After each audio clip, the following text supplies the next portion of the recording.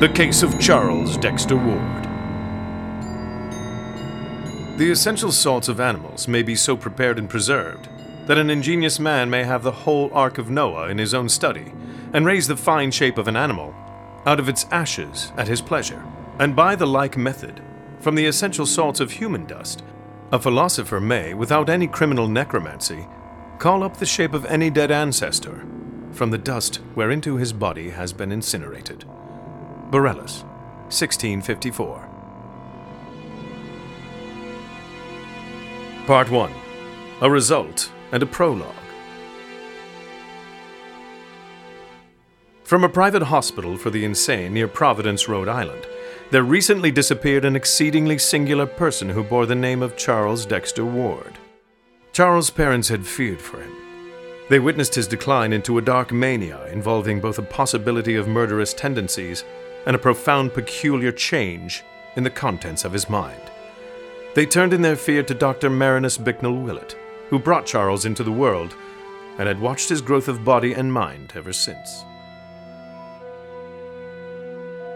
Dr. Willett, from what I've seen so far, I'm not sure we have grounds to keep Charles committed indefinitely without his consent. We have his father's consent, Dr. Wade, don't we, Mr. Ward? My son is unwell. He's deeply disturbed. Dr. Wade, he may not present an imminent danger to himself or others, but I'm of the opinion his condition is worsening. We need to take action before something terrible happens. I found Charlie perfectly cogent. His thinking seems well ordered.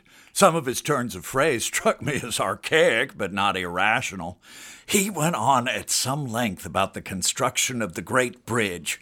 You'd think he'd been there to witness it the way he described it. His familiarity with the past is uncanny. Yet he sometimes seemed utterly befuddled by modernity. How so, Dr. Lyman? There is a Victrola in your office. As I conducted my interview with Charles, I asked him if he'd like me to play it.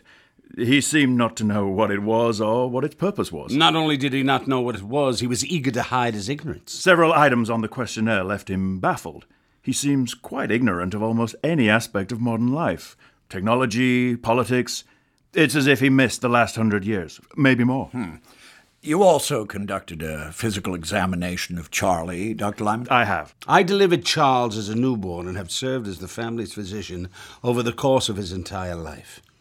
Charles is 26 years old. That's right. Would you describe him as a healthy 26-year-old male? Well... My son looks like an old man, Dr. Wade. Certainly his skin shows a morbid chill and coarseness. It does. And his respiration and heart action show a strange lack of symmetry. The lad's voice is hardly more than a whisper. Charles was born with an olive-sized birthmark on his right hip. That's right, he was. It's gone now. And since his seizure, he's developed a large black mole on his chest. Patients often develop such growths later. Neither the mole nor any of these other conditions were present prior to the seizure. Dr. Willett, you're not suggesting the growth of a cicatrice could be the cause of a psychological malady, are you? No. That's not what I'm suggesting. It's obvious to me that Charles's mental illness began long before the seizure. The onset occurred in 1919, when he withdrew from school. Was Charlie a good student, Mr. Ward? Absolutely. He fancied himself an antiquarian even as a child. He'd wander Providence, soaking in the history, the architecture. Why, he knew more about local history than the best of his teachers. We always assumed he'd go on to college. My point exactly. All that changed the winter of 1919 when he began to delve into the occult and acquired his fixation on his ancestor, Joseph Curran. Kerwin. His ancestor was Joseph Kerwin.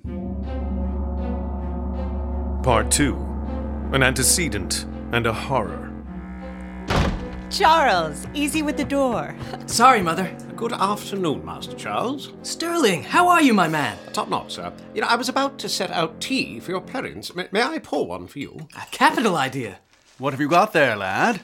The Genealogical Society had more documents that refer to Joseph Kerwin. Oh, your mother's great... He fled the witch trials in Salem for the safety of Providence. Ah, Providence. The universal haven of the odd, the free, and the dissenting. Because he conducted queer chemical or alchemical experiments. And for this, he's persecuted. Listen to this. The man seemed never to age. He appeared to be in his 30s when he arrived. Decades later, he looked nary a day older than he did when he arrived. I spake to him of it, and he said only he came from hearty stock. I share the opinion of other good townsfolk, suspecting Kerwin's incessant mixings and boilings of chemicals had somehow preserved his condition. That sounds a bit dubious. They complain of him shipping drugs, chemicals and acids and coming and going all hours of the night. Quite a suspicious figure, eh?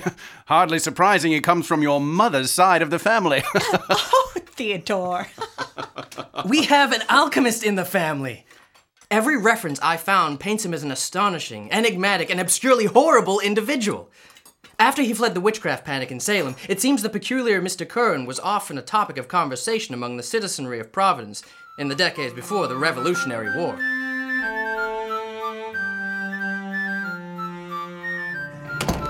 Afternoon, Benjamin. Mrs. Finner. Greetings, Jabez. Dr. Bowen? I've got your tincture right here somewhere. Not a moment too soon. Mrs. Nerve's afraid to bits. It should help. It's volatile fetid tincture. Sounds, potent. A teaspoon in a cup of pennyroyal tea should do the trick.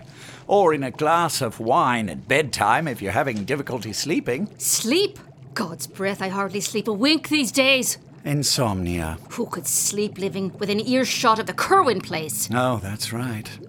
He's the next farm past you out the old Pawtuxet Road. There's always teamsters and porters bringing equipment and implements and supplies for his laboratory. By my troth, Jabez, the man has more equipment in that laboratory out at the farm than you do. And you're a licensed apothecary. It's true. He's ordered more drugs, metals, and acids from me than all the chemists at the university. Shipments from Newport, Boston, New York, London, the Indies, Lord knows where else. And for what? Is he a doctor? Surely not. Not a fortnight ago, he ordered from me 3 full pounds of album Gracum and a hogshead of salt armoniac.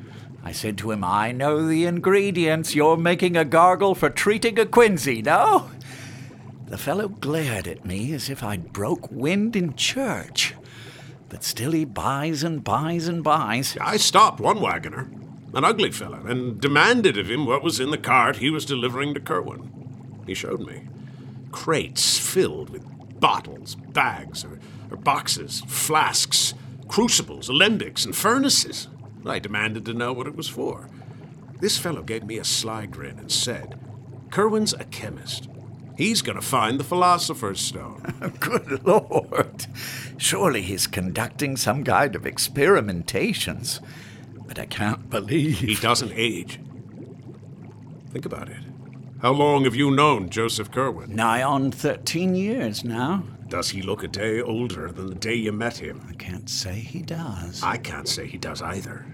And I've known the man nigh on 40 years. He's in league with the devil. Abigail.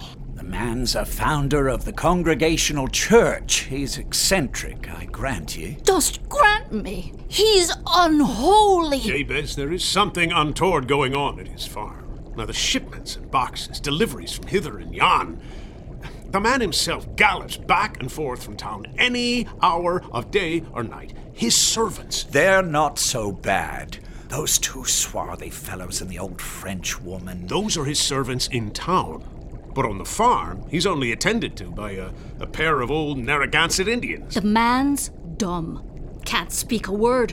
And covered with horrid scars. The woman... Oh, she's of a very repulsive cast of countenance. Probably due to the mixture of Negro blood. And just the 3 of them. Have you ever seen the amount of livestock he keeps? No such amount is needed to keep a lone man and a very few servants in meat, milk, and wool. I don't disagree. The man's queer and unsettling. You don't live next to him. Hear the noises. There are noises. Noises that will wake you in the dead of night. Noises? Cries. A sort of howling. Like a dog? It's like no dog I ever heard. A creature in pain going on and on. It'll wake you in the dead of night. And we live a full quarter mile off. Well, my tincture should help you sleep. Wish there was something I could do about your neighbor. Town gossips muttered about Kerwin's home in Olney Court. Lights were seen at odd hours. Huge quantities of food were shipped to the house in which only 4 persons lived. The quality of certain voices, often heard in the muffled conversation in the dead of night, combined with what was known of the Patuxent farm to give the townhouse a bad name. I found a record that Curwen invited John Merritt, an elderly English gentleman and scientist, to pay him a visit in the spring of 1746. I accepted Curwen's invitation to visit his library in Pawtuxet.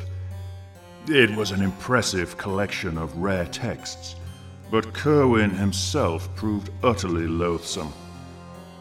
On the huge mahogany table there lay, face downwards, a badly worn copy of Borellus. The book was open at about its middle, and one paragraph displayed such thick and tremulous pen strokes beneath the lines of mystic blackletter that I could scarce resist scanning it through.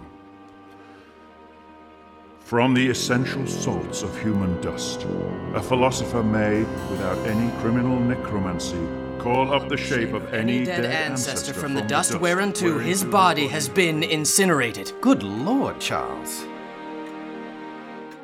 Near the docks along the south part of Town Street, the worst things were muttered about Joseph Curwen. Even veteran sailors cringed when they saw Curwen enter his warehouse in Doubloon Street. Curwen's own clerks and captains hated him, but his sailors, mongrel riffraff plucked from Caribbean islands, feared him. It was the frequency with which these sailors were replaced which inspired the acutest and most tangible part of the fear. A crew would be turned loose in the town on shore leave, and some of its members perhaps charged with this errand or that, and when reassembled it would be almost sure to lack one or more men. Many of the errands had concerned the farm at Patuxent Road. Sounds suspicious. It was.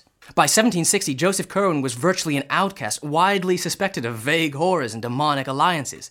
He remained a dominant force in the town's commerce, buying and selling the goods coming in from his vast shipping network. One account spread rumors of him haunting graveyards and of disturbing sounds emanating from his farm, but he went to great lengths to preserve his reputation. To improve his footing in the community, he determined to marry, securing as a bride some lady whose social position would enhance his own.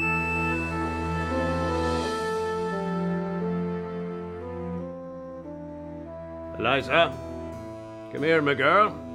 I must speak with you. What is it, Father? I know you're fond of young Ezra Whedon. Fond? I adore him. You know full well we're betrothed. I've broken it off. Father, no! Why? A worthier suitor has asked for your hand, and I've set my mind. It's him you shall marry. But I love Ezra. You're not to see him again. You understand me? 'Tis Mr. Curwen has asked for your hand. And we have made an agreement. I know he's older, but he's a rich and powerful man, and we owe him much. He's horrible, and you know it. No more of that.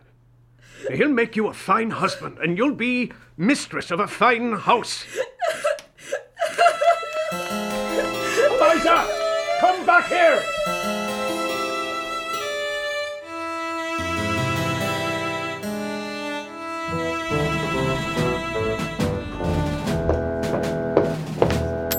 Drink. Lisa Smith, you look like you've seen a ghost. Cider, man. Ah, what ails ye? Aye, you get it? Ails ye? I've no mind for your wit, Wooten. I come with news of a dreadful sort. Well, out with it, lad. Joseph Curwen, that devil is going to take a bride. Bride? Oh, you're daft, lad. No decent woman would... 'Tis true.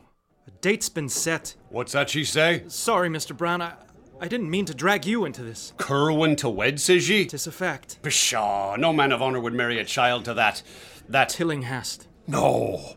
Oh, the poor thing can't be, what, 18? And him? God knows his age. The man's got to have 40 years on me, at least. That's an unholy match. What's more, she's betrothed to your mate, Ezra Whedon. Broken off by your father.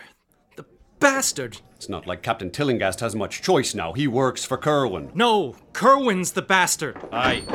Bastard's right! Ezra, pour him a drink. Sit, lad. He stole her from me, my beloved Eliza. Oh, no. I swear to ye, John Brown, I swear upon my soul to every man in this room, I shall not rest until that devil Joseph Curwen rots in hell! Aye. Rots in hell.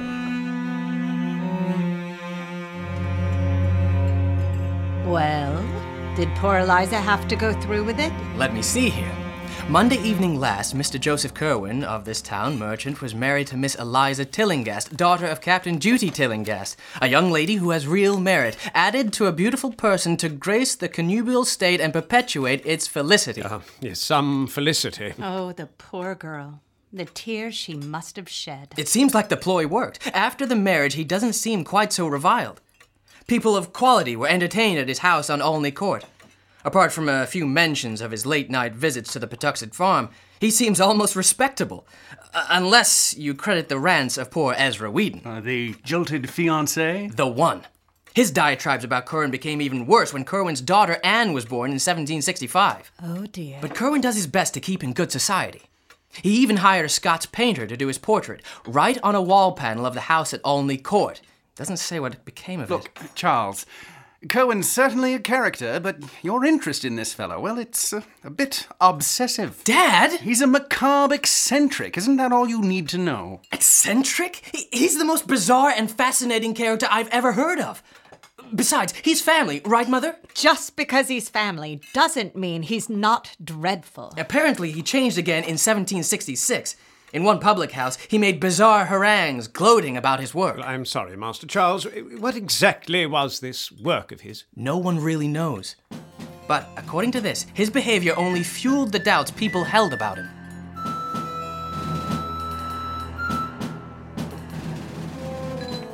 Oh, you're another John Brown. Lads? Aye, man. Thanks to God, Kerwin's gone home so a man can enjoy his drink in peace. True, he was in rare form tonight. A mite peculiar. Peculiar? At last, my work a perfect triumph of the spheres. Did you see the look on old Joshua Bell's face when Kerwin spake to him the name of his father's hunting dog? Turned ash white. How can Kerwin know such things? Told me the land under this pub was a tanner's pit before it was made into the Turk's Head. Was it? Well, aye, but how did he know that? I mean, my grandfather built this place nearly 70 years ago. Spirits. He conjures the dead and draws secrets out of them. Now, Ezra Whedon, I'll not have you alleging necromancy against Mr. Kerwin. But you all saw him. The look in his eye. 'Tweren't godly. Aye, that's for certain. I'll admit Kerwin's strange, but he's done a mite of civic good of late. He helped Daniel Jenks open his bookshop and ne'er charged him a farthing. Wooten, quit your gabbing and fetch my ale. Ploys, Mr. Brown. All to divert attention from his real doings. No more than a mask for his unspeakable traffic with the blackest gulfs of Tartarus. Aye. And what would ye know of this unspeakable traffic? Me and Elise are here. We've been keeping watch on that devil. Countless nights, right? Aye. 'Tis many... When we're not at sea, we watch him. We've seen his comings and goings. Have we not, Eliezer? Aye, for in the dark... So what? What have ye lads seen? We all know he moves his ships at night, right? What with the Sugar Act, it's all smuggling these days. Well, show me a sailor who hasn't made a nighttime run in Narragansett Bay. Aye. He's not evading His Majesty's ships. No, sir. 2 years ago, if you watched his ships, they'd haul Negroes from his warehouse out to the point north of Pawtuxet. They'd march the poor blacks overland out to his farm and into that huge stone building with just the 5 slits for windows. But not no more. Why? What's he do now? No slaves now. Now you see the sloops go down the bay some distance, sometimes as far as Namquid Point. They meet strange ships of all kinds and unload them. All kinds of ships, big ones and small ones. Then Kerwin's sailors transport cargo overland to the farm and lock it in the same queer stone building where they'd set the slaves. What's the cargo? Should we tell Ezra? Boxes and cases. Oblong and heavy. About as tall as a man. About as wide. You don't think they're... We don't want to spread no rumors, Mr. Brown. We just tell you what we seen. Mom's the word. We don't want anyone to tip him off that we're watching. Aye, listening. The things we've heard. Another ale for you, lads. Away, publican. Still on about Kerwin. Ah, she's his wife now. No point in continuing to fret about it, lad. Away with you. So what's the old man up to out there? No good, that's for certain. I reckon he's got a great series of tunnels and catacombs under the farm, inhabited by a very sizable staff of persons besides the old Indian and his wife. Catacombs? Never heard of nothing like that around here. There's the main house, and across the yard is his laboratory with those thin slit windows. We figure there must be tunnels, as we've heard different voices coming and going inside. But not a soul going in nor out of the place. What kind of voices? They changed. Not like they were before. What do you mean? A year or two ago, you'd hear mumblings and Negro whisperings, frenzied screams, and sometimes strange chants. But not now. Now it's like he's questioning people. Sometimes it's normal talk, but then there'll be cries of pain and pleading and protest. There's Kerwin, but it sounds like he's some kind of guards to help him. They don't always talk English, neither. I've been on ships headed all over the world, but never heard anything like this. Whatever they speak, Kerwin knows it. He's always after them, that man. Even if you don't know what he's saying, you know what he's saying. But did you not understand any of it? We understood plenty. Details, man! One night, Kerwin questioned someone, never said his name, in French, about the Black Prince's massacre at Limoges in 1370. He asked whether the order to slay was given because of the sign of the goat found on the altar in the ancient Roman crypt beneath the cathedral, or whether the dark man of the Haute Vienne had spoken the 3 words. Devilish talk. What did the man say? He refused to answer. So Kerwin must have done something terrible, for there was a terrific shriek, followed by silence and muttering and a bumping sound. And that were all. Eliezer here gave a start, and the old Indian set the dogs upon us. After that, we never heard voices from the queer stone building. But we heard plenty elsewhere. Faint cries and groans come up now and then from the ground in places far from any structure. That's why we reckon he's got tunnels, neath the ground. Aye, and on the riverbank, hidden in the bushes, we found a stout oak door in a frame of heavy masonry. We reckon it's an entrance to caverns within the hill. But how could Kerwin dig? I can't say for certain, but bands of workmen could reach the place from the river unseen. I reckon Joseph Kerwin put his mongrel seamen to digging secret tunnels. Tell him about the Fortaleza. His Majesty's schooner Signet was patrolling the harbour for smugglers, and she captured the scow Fortaleza of Barcelona. According to the log, Fortaleza was bound from Grand Cairo, Egypt, for Providence. The crew searched her for contraband. Tell him what they found. 'Twas full of mummies. Egyptian mummies! They were consigned to an unnamed sailor who was to come and remove his goods off Namquit Point. Namquit Point? That's right by Kerwin's farm. Aye. There's more unholy trafficking for that devil Kerwin. That does it, lads. Something's got to be done. We're going to confront this devil headlong.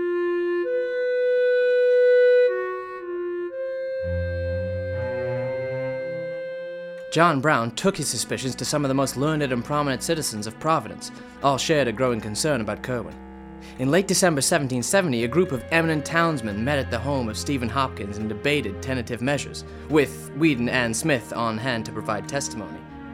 Also on hand were Reverend James Manning, president of the college who wore the largest periwig in the colonies, ex-Governor Stephen Hopkins, a man of very broad perceptions, old Dr. Jabez Bowen, whose erudition was considerable, and Captain Abraham Whipple, a privateersman of phenomenal boldness who could be counted on to lead in any active measures needed.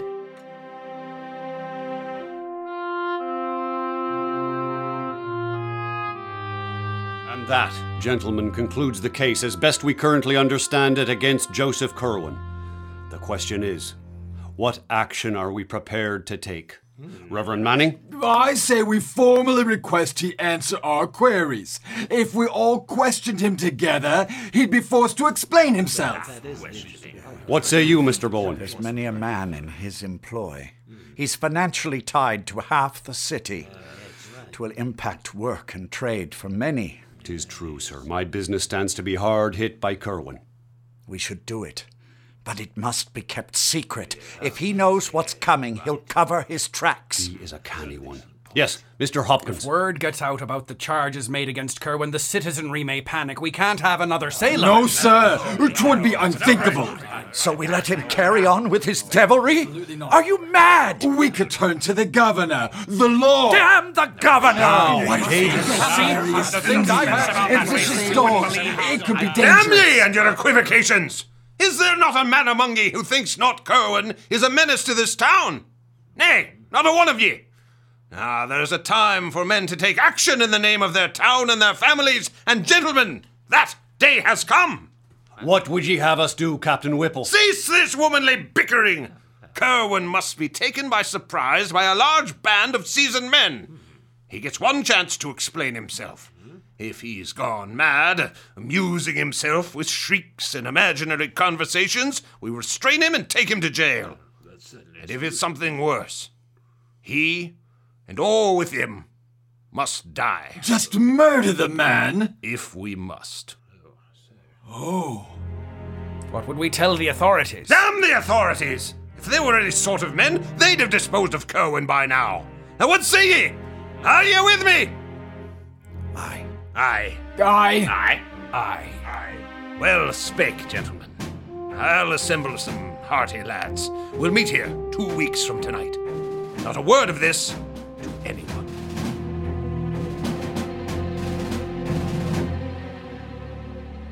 While preparations were underway, a strange and terrible incident took place. In the middle of a moonlit January night with heavy snow, a shocking series of cries resounded over the river.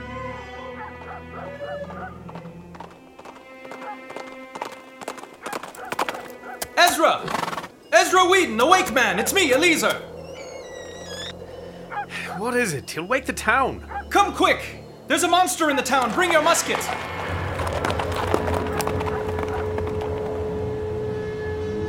Parties of men with lanterns and muskets hurried out to see what was happening, but found nothing. The next morning, however, a giant muscular body, stark naked, was found on the jams of ice around the southern piers of the Great Bridge.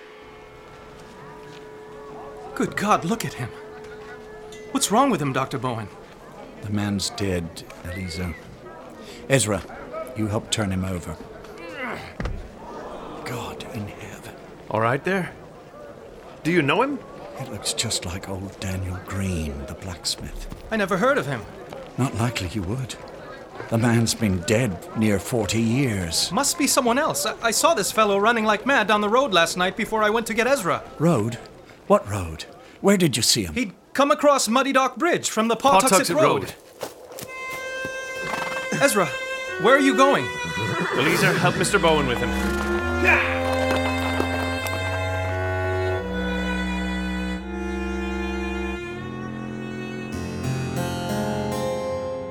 We can't autopsy this poor fellow in the dark. Eliezer, turn up the lamp there.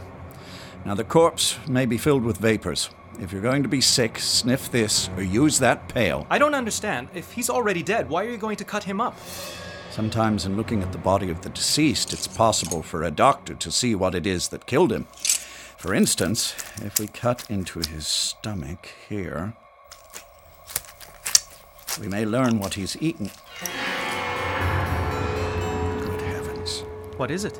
Well, this man hasn't eaten. Why, it's as if his digestive tract's never been in use. And his skin, look how it's coarse and loosely knit. Come back later. It's me, Ezra Whedon. I've got news. Enter. My hunch is right. This poor fellow came from the Kerwin farm. Tracks in the snow showed he'd been chased by dogs and booted men. I followed the prints back up to Kerwin's, but didn't dare get too close in broad daylight. What about him? Can you tell who he is? Near as I can tell, it really is Daniel Green. And he's been dead for quite some time. That can't be. I saw him running. The Green family's got a plot in the Old North burying ground. I'd wager if we have a look, we'll find an empty grave.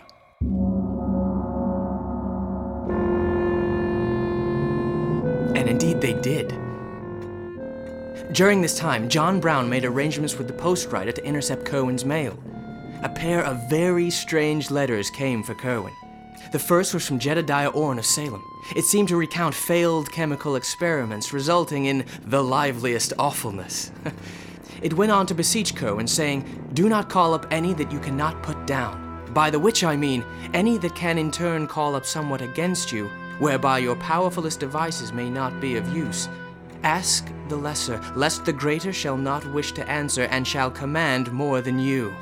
The writing was curiously old-fashioned, even for 1771. Its author asked Kerwin to write him as Jedediah rather than Simon, saying, "In this community a man may not live too long. I am desirous you will acquaint me with what the black man learned from Sylvanus Cocidius, and will be obliged for the lending of the manuscript you speak of. The letter poured fuel on the fire burning in John Brown and his compatriots and convinced them the time for action was upon them. On Friday, April 12th, a company of about 100 men gathered in the great room at Thurston's Tavern at the sign of the Golden Lion. In addition to John Brown, there were present Dr. Bowen with his case of surgical instruments, Reverend Manning without his periwig, Governor Hopkins wrapped in his dark cloak, and the dashing Captain Whipple, who was to lead the actual raiding party. The men are gathered in the next room. What are we waiting for? Young Ezra's keeping an eye on Kerwin's coach. When he sets out for the farm, then we'll go. We have the men. Why not take him now? Don't be daft. We want to catch the man unawares in his act of foul. He's gone. It's time. This is the moment. You men, follow me.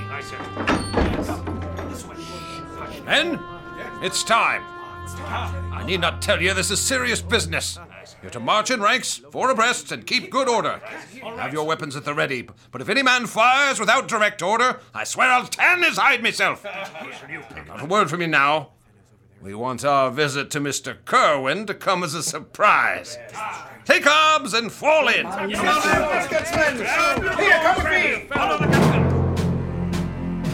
The men began the long march, grim and a trifle apprehensive as they left the muddy dock behind and mounted the gentle rise of Broad Street toward the Patuxent Road.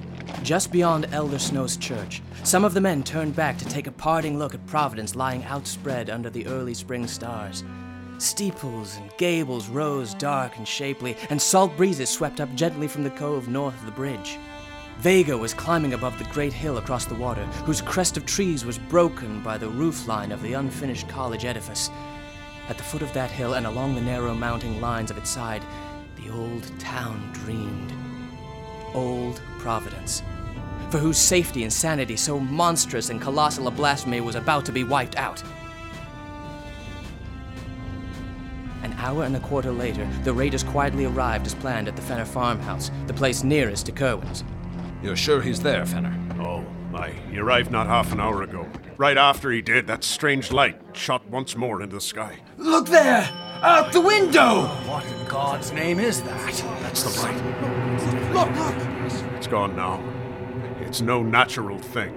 Right, men, no time to waste. We divide our forces.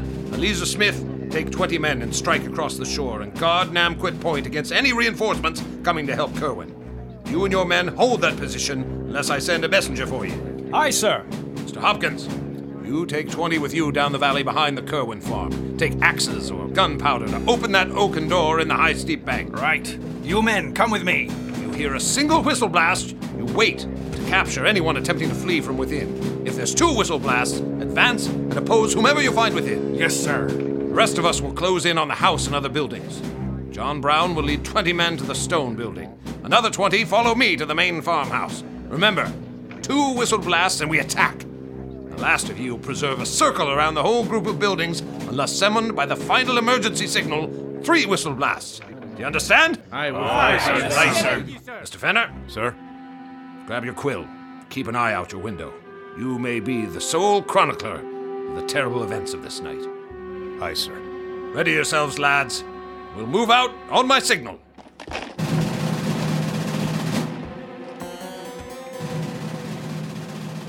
The columns of raiders divided as they approached Kerwin's farm, and 'twas hard to make them out in the dark.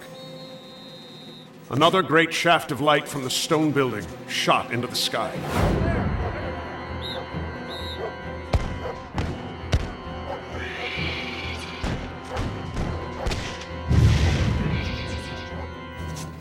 The sounds died away for the better part of an hour, and then there were vague ground rumblings so marked that the candlesticks tottered on our mantelpiece. I noted a strong smell of sulfur, and I thought I heard the 3rd or emergency whistle signal.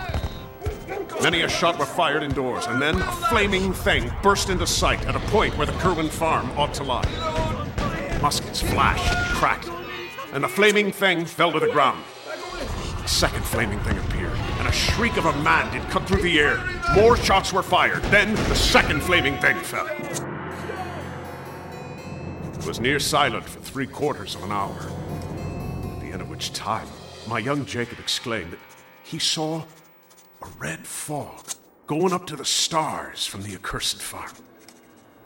5 minutes later, a chill wind blew up, and the air became suffused with an intolerable stench. Close upon it came an awful voice, which I fear I shall never be able to forget. It thundered from the sky like a doom, and shook our windows powerfully. I know not what it said, as the tongue was unfamiliar to me, but it thundered like Satan himself. Es mes jeshet bone, dosefe duvema entimos. A man's voice seemed to shout back at it, and then the dreadful smells grew intolerable. A pained wail followed, rising and falling. It was not in words as such, but seemed almost as laughter, such as a demon might make. Then a yell of utter, mad fright came from many men, and after that, darkness and silence ruled all things. Thick smoke arose from the farm, though we could see no flames. Toward dawn, Captain Whipple stumbled back to our house, reeking of monstrous and unplaceable odors. Fenner, we would buy from you a keg of rum. Oh, yes, of course. I'll get one. What happened? The affair of Joseph Kerwin is over. Did you make a diary of what happened this night? Aye, sir. Burn it.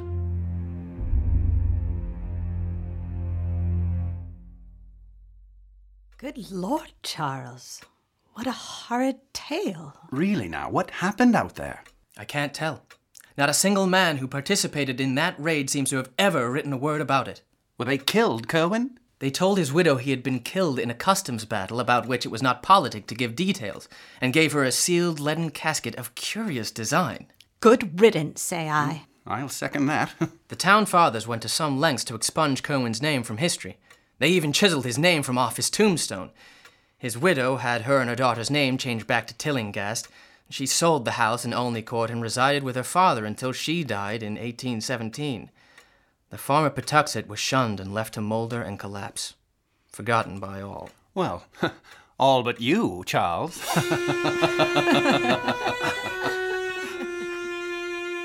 Perhaps the true beginning of the change in Charles came as he reflected on what last horrid allies a beaten man like Kerwin might try to summon in his direst extremity.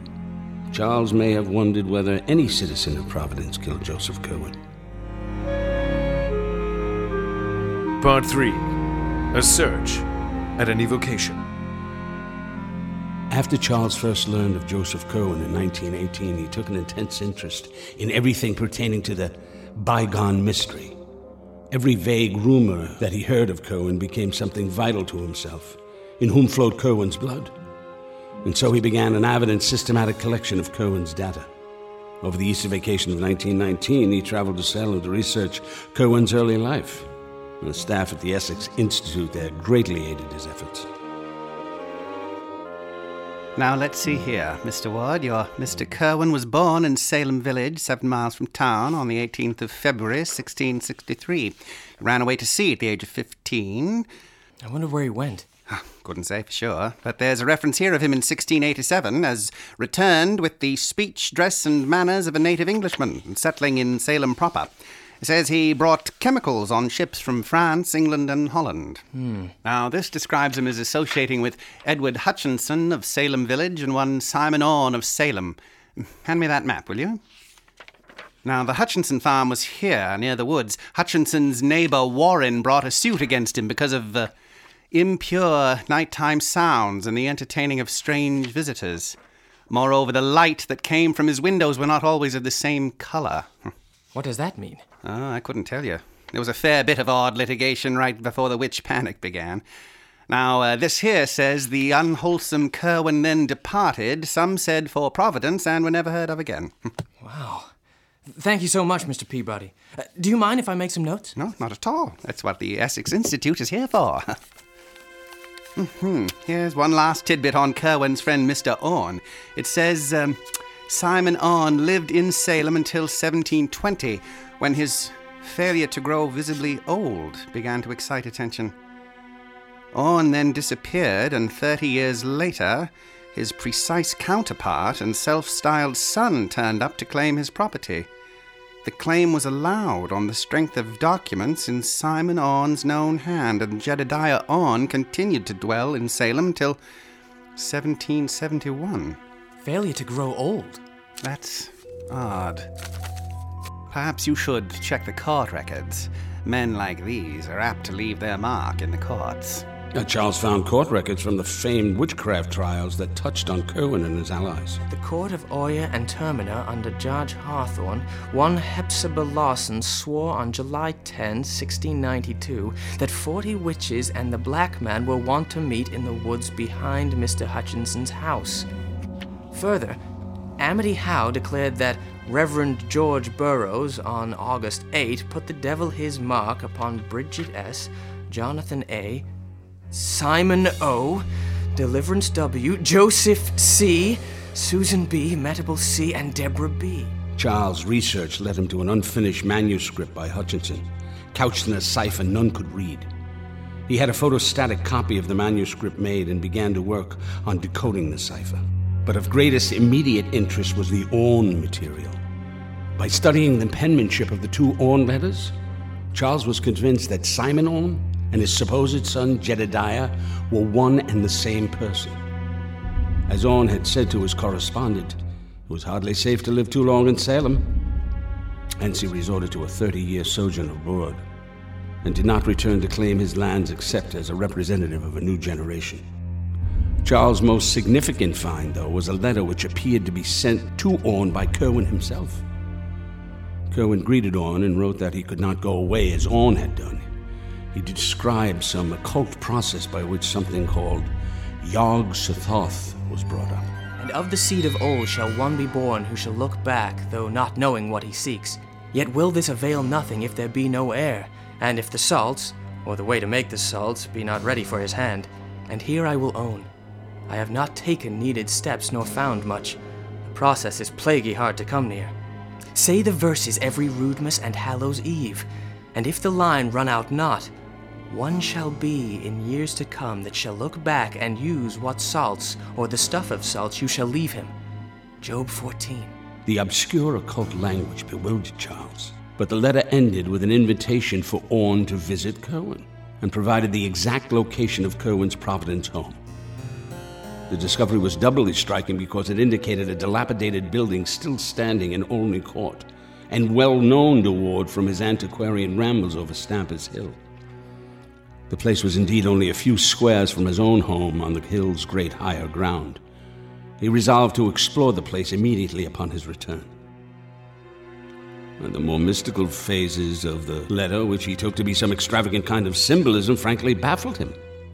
And though he noted with a thrill of curiosity that the biblical passage referred to, Job 14:14, was the familiar verse, "If a man die, shall he live again? All the days of my appointed time will I wait until my change come."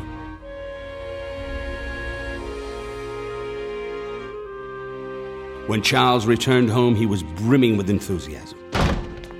Ah, Master Charles, welcome back. Allow me to take your valise. Thank you, Sterling. Charles, welcome home. How is Salem, darling? Fantastic, Mother. I found so much. It's incredible. You'll have to tell your father and me about it at dinner. Yes, of course I shall, but if you'll excuse me, I've got to duck out. You just got home. I'll be back for supper.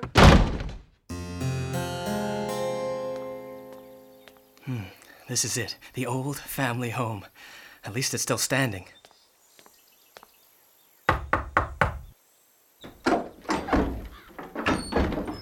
Can I help you, sir? Hello. My name is Charles Dexter Ward. May I come in? Arthur! Can you come here a moment? What's the problem here? There's no problem. I'm Charles Dexter Ward, and I've been researching my family genealogy. It turns out my ancestor, Joseph Curwen, lived in this house in the mid-18th century. After researching his life, I don't know, I hoped I might be able to come in and have a look around where he once lived. We weren't expecting visitors. Ah, yes, I know. Terribly rude of me to just pop by. Would $5 ease the imposition? Or maybe I could come back some other time. No, $5 is about right. Come on in. Charles, was it? Well, this is our front room, Charles, And the kitchen and the dining room are over this way. It's like being home. I'm glad you like it. Could use a bit of work. You don't... Well, look, I know this is a long shot, but there wouldn't be a portrait painted in the library, would there? A portrait? The library? No, sir. We don't have nothing like that. We have a sitting room. It's got a nice fireplace. Yes, show me that. Right this way. It was here. Right here. What's that? A painting of Joseph Curwen. Painted on the panel above the fireplace. I wonder if it was painted over. Hey now, what are you doing with that knife? I'm sorry. How rude. You must think I'm a... You think your portrait is under that paint above the fireplace? Yes, that's why I had the knife. What would you say to $5 more? Charles' search was successful, for he did indeed discover a painted over panel above the ground floor fireplace. The Jacksons were only too happy to receive a payment from Charles for their trouble. With the help of an art restorateur, there slowly reappeared on the wall a figure from centuries past. As the restoration neared completion, Charles invited his parents to come see the revelation. It's right this way, Mrs. Ward. Mr. Ward, can I get you a lemonade? Thank you, no. It's right in here, Mother. You'd never have known it was there. It was completely painted over. It's a wonder the Jacksons let you do this to their house. Your son's a reasonable man, Mr. Ward. He made us a good deal. That's my boy. Well, here it is. Ready for the grand unveiling, dear? Go ahead, Charles. The painting, done with skill, showed a spare, well-shaped man with dark blue coat, embroidered waistcoat, black satin small clothes, and white silk stockings, seated in a carved chair against the background of a window with wharves and ships beyond. But beneath the neat albemarle wig, all saw Charles Dexter Ward's living features in the countenance of his horrible great-great-great-grandfather. It's uncanny. Charles, he's... you. Oh, it's dreadful. Astonishing. He's a dead ringer for Charles, and that's a fact. I've arranged with the Jacksons to have it removed so I can bring it home. Home? I'd sooner see it burned. Now, Mother, I'll put it in my study. Your great-great-granddaddy won't bother you a bit. Charles supervised the workers in the removal of the painting. As the painted wood came away from the wall, there was left a space of exposed brickwork marking the chimney's course. And in this, Charles Ward observed a cubical recess about a foot square, which must have lain directly behind the head of the portrait.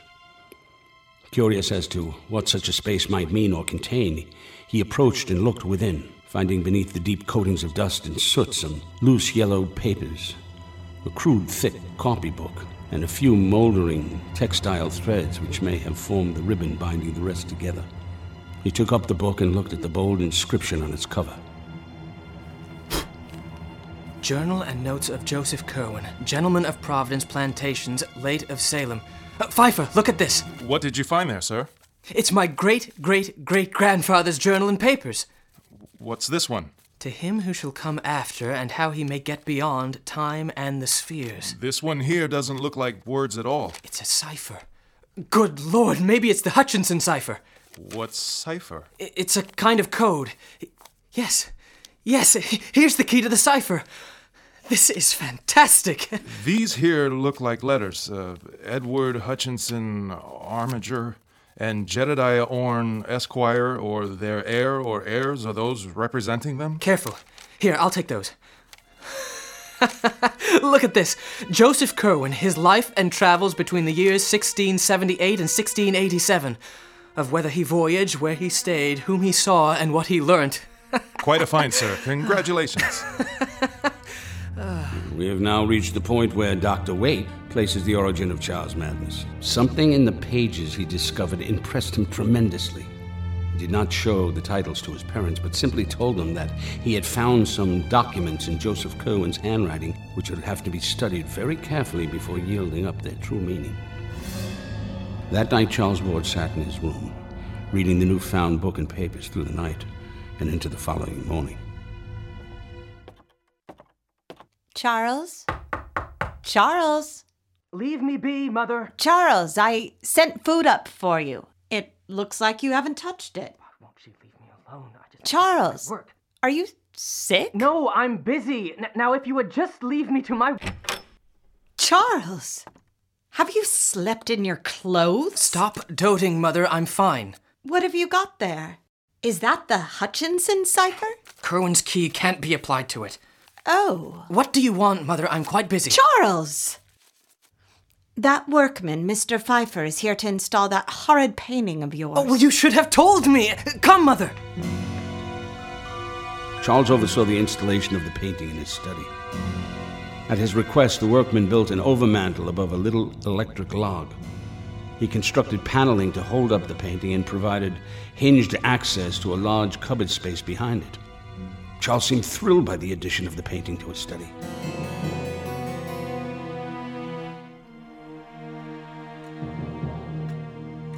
Theodore, I'm concerned about Charles. Something's wrong. He's hiding something. He's certainly been out of sorts lately, quite secretive about his research. Any time I walk into the room, he hides or covers up whatever he's reading. There was a time I couldn't get him not to show me those Kerwin papers. Have you noticed he locks them up at night? At night? He'll lock them up whenever I enter the room. Oh, for Pete's sake. He's showing no interest at all in school. Imagine, in his senior year. We had a chat, he and I, about college. The boy wanted to go to Brown since he was in the 2nd grade. Now, he says, he doesn't want to bother. Not bother? Yeah, he said he had important special investigations to make, which would provide him with more avenues toward knowledge and the humanities than any university which the world could boast. Do you think he's sick? I don't know what to think. He's eccentric, but this reclusion and secrecy... I think this Kerwin obsession will be the death of him. Yeah. I'll talk with him about it. Again. During October, Charles began visiting the libraries again. Now seeking out books on witchcraft and magic, occultism and demonology. He bought extensively and fitted up a whole additional set of shelves in his study for newly acquired works on uncanny subjects.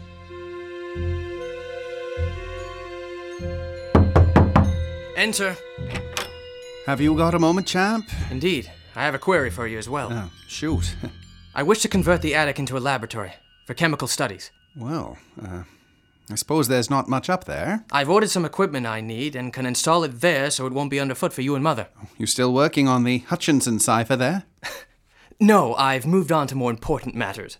Yes, so it seems. Mr. Pembroke of City Hall called me yesterday. He's under the impression that you're searching for Joseph Kerwin's grave. Is that a crime? Well, no. Then I fail to see what Mr. Pembroke's objection is. I've been getting bills for some of these books and equipment you've been ordering. Father, I spare you the expense of a college education and you complain about the meager cost of a few scientific supplies? I thought you'd be pleased with me. Charles, what exactly is it that you're researching here? It's complicated. If my theories come to fruition, I assure you I'll explain everything to you and Mother in every particular. But I beg you to let me get on with my work.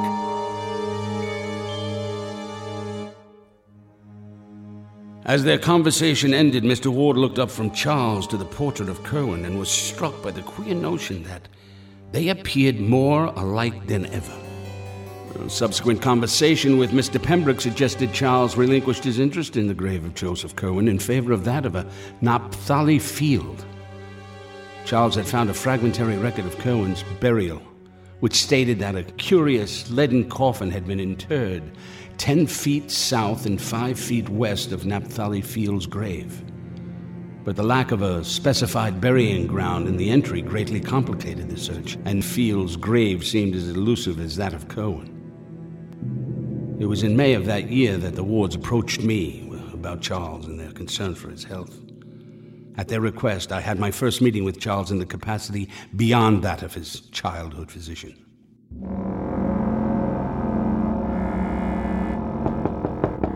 Enter. Dr. Willett, be seated, won't you? Charles, how are you feeling? Shall we cut to the chase, as they say in the pictures? Well, certainly. Why do you think I'm here? My parents are concerned for my well-being, and they've sent you here to deduce what's the matter with my troubled mind.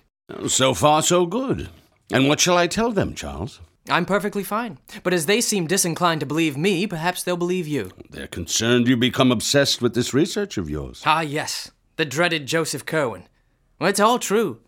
The papers of my ancestor contain some remarkable secrets of early scientific knowledge, for the most part in cipher, of an apparent scope comparable only to the discoveries of Friar Bacon and perhaps surpassing even those. Exciting. Indeed. But you see, Dr. Willett, the discoveries are meaningless except when correlated with a body of learning now wholly obsolete, so that their immediate presentation to a world equipped only with modern science would rob them of all impressiveness and dramatic significance. To take their vivid place in the history of human thought, they must first be correlated by one familiar with the background out of which they evolved. And that, quite simply, is the task to which I am now devoting myself. I seek to acquire as quickly as possible those neglected arts of old which a true interpreter of the Curwen data must possess. In time, I shall make a full presentation of the utmost interest to mankind. Impressive. Don't patronize me, Dr. Willett. Not even Einstein could more profoundly revolutionize the current conception of things. Herr Einstein doesn't do his research in graveyards, Charles. I have reason to think that Joseph Curwen's mutilated headstone bore certain mystic symbols, carved from the directions in his will and ignorantly spared by those who effaced the name, which were absolutely essential to the final solution of his cryptic system.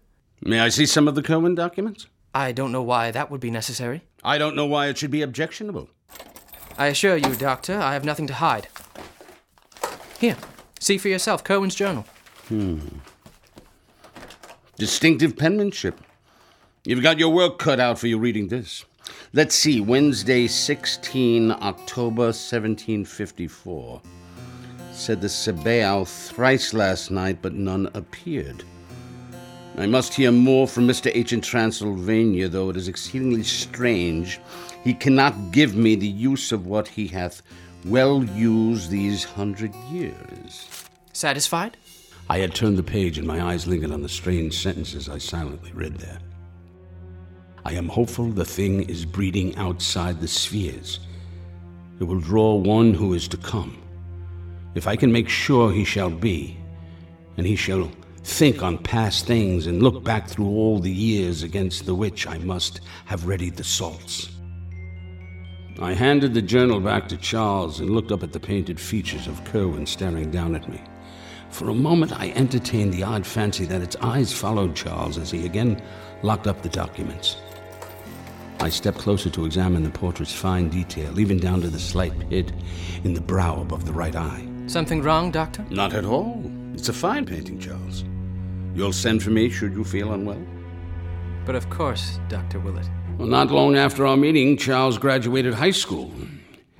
He made good on his plan to forego college in favor of his own researches. He begged his parents to let him travel abroad to further his inquiries, a request which the wards prudently denied. Over the course of the next 3 years, Charles dropped almost completely from public view, committing himself entirely to his studies, research, and experiments. In April of 1923, Charles inherited a small competence from his maternal grandfather and determined at last to take the European trip previously denied him. Of his proposed itinerary, he would say nothing, save that the needs of his studies would carry him to many places. But he promised to write his parents fully and faithfully. When they saw he could not be dissuaded, they ceased all opposition and helped him as best they could. In June, the young man sailed for Liverpool with his parents' reluctant blessings.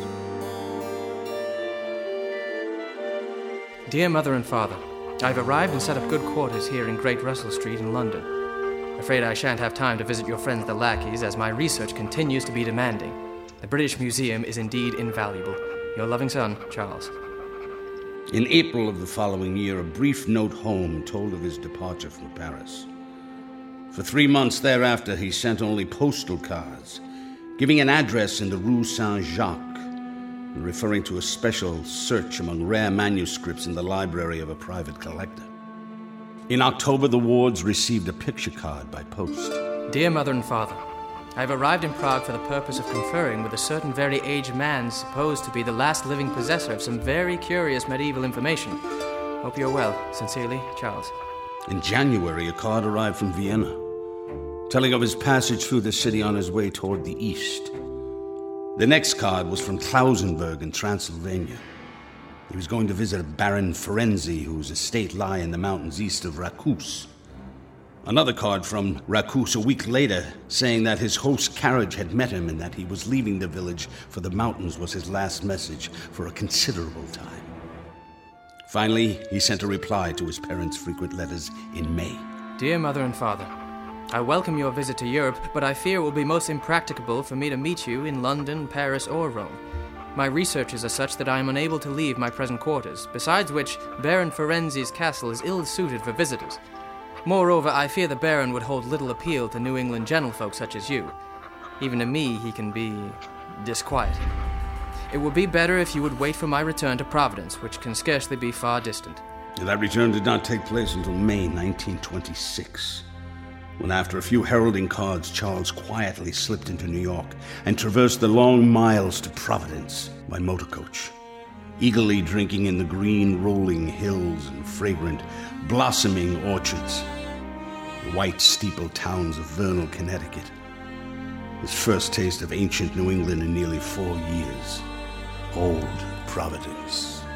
It was this place, and the mysterious forces of its long, continuous history, which had brought him into being, and which had drawn him back toward marvels and secrets. Here lay the arcana, wondrous or dreadful as the case may be, for which all his years of travel and application had been preparing him. It was twilight, and Charles Dexter Ward had come home. Mrs. Ward was of the opinion that Charles' madness had its onset during the European trip. She'd have you believe he departed eccentric and returned mad. I spoke with Charles many times upon his return, and I do not share her opinion. Charles' queerness at this stage I attribute to the practice of odd, mystical rituals learned abroad. Charles himself, though visibly aged and hardened, was still normal in his general reactions. But the sounds heard at all hours from Charles' attic laboratory led many to fear he'd gone insane. There were chantings and repetitions and thunderous declamations and uncanny rhythms. And although these sounds were always in Charles' own voice, there was something in the quality of that voice and in the accents of the formula it pronounced which chilled the blood. Well, if he's not mad, Dr. Willett, is he taking drugs in there? The smells that come from under his door. Noxious? Fetid? Well, sometimes, but more often they're aromatic. I've smelled some that instantly brought to mind fantastic images. Really? Oh, it's true, Dr. Willett. Just the other day I smelled something and saw momentary mirages of enormous vistas with strange hills or endless avenues of sphinxes and hippogriffs stretching off into the infinite distance. It must be drugs. No, I don't think so.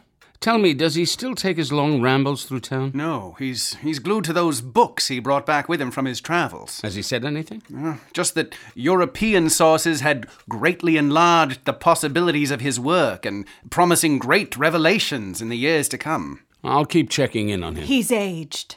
He's looking more and more like that horrible man in the painting. Don't worry yourself, Mrs. Ward. I'll keep an eye on him. And what about you? Are you getting enough rest? Rest? In this house? Well, you make sure you get some. Doctor's orders. Here, try one of these tablets before you go to bed. What would we do without you, Dr. Willett?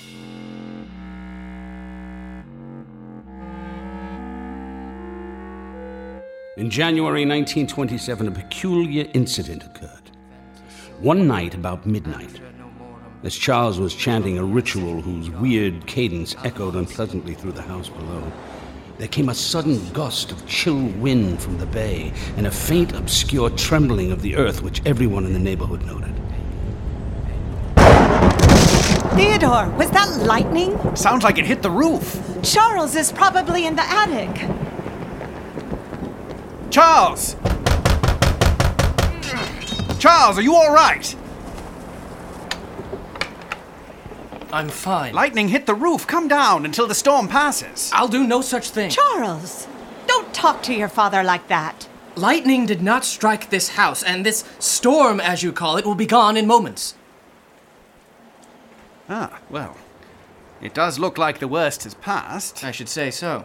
Well, if it wasn't lightning, what was it? Charles, you look odd. Are you sure you're all right? Never better, Mother.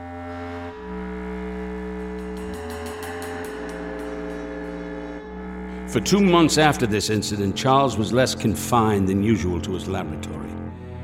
He exhibited a curious interest in the weather and made inquiries about the date of the spring thawing of the ground. One night late in March, he left the house after midnight and did not return home till almost morning.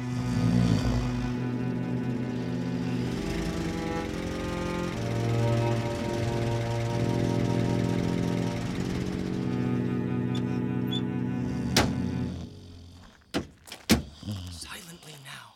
I can't have them waking up. Theodore! Theodore! Wake up! What time is it? It's 4:15. I heard something. It's Charles. It's always Charles.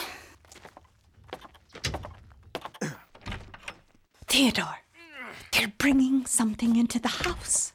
Woman, he's always bringing something into the house. Now let me sleep. Charles remained in seclusion that day, fueling his mother's suspicions. She approached his attic laboratory and discovered the untouched plates of food left outside the door.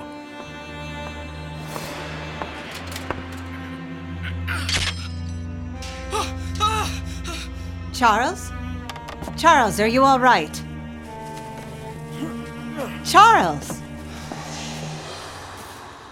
Oh, what's that horrid smell?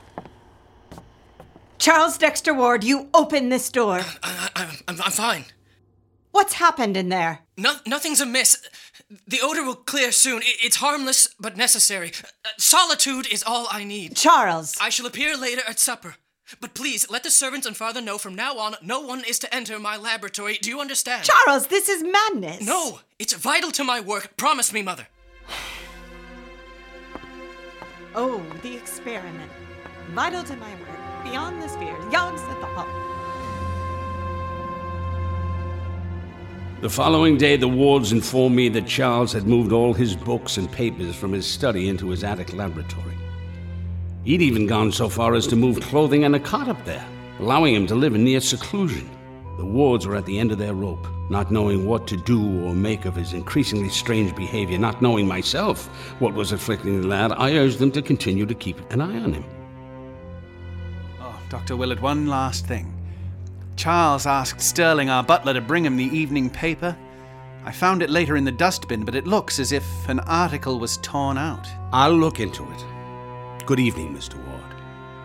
When I returned home, I checked my copy of the paper to see the contents of the missing half-page. Nocturnal diggers surprised in North Burial Ground. The article described a night watchman stumbling upon a group of men loading a box into a truck. No one was caught, and the incident was attributed to bootleggers picking up a stash rather than anything more ghoulish. The entire case of Charles Dexter Ward troubled me greatly. But I was truly at a loss what to do or think about it. On the 15th day of April, Good Friday actually, a strange development occurred. Late in the afternoon, Charles was chanting some formula, and a dreadful odor emanated from his room. Adonai Elohim, Adonai Jehovah, Adonai Sabaoth, Metraton an Aglam. Oh, Charles. Verbum That does it. What on earth are they? Oh, good Lord! A hideous, all-pervasive odor which none of them had ever smelt before appeared in the house. And in the midst of this mephitic flood, there came a very perceptible flash like that of lightning, which would have been blinding and impressive but for the daylight around. And then was heard the voice.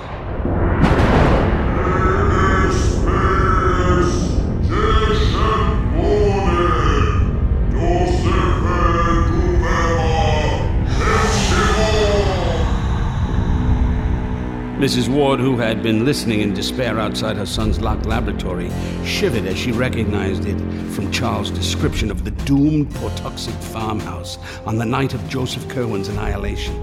There was no mistaking that nightmare phrase. She said it was followed by a momentary darkening of the daylight, and then a puff of added odor, different from the first, but equally unknown and intolerable.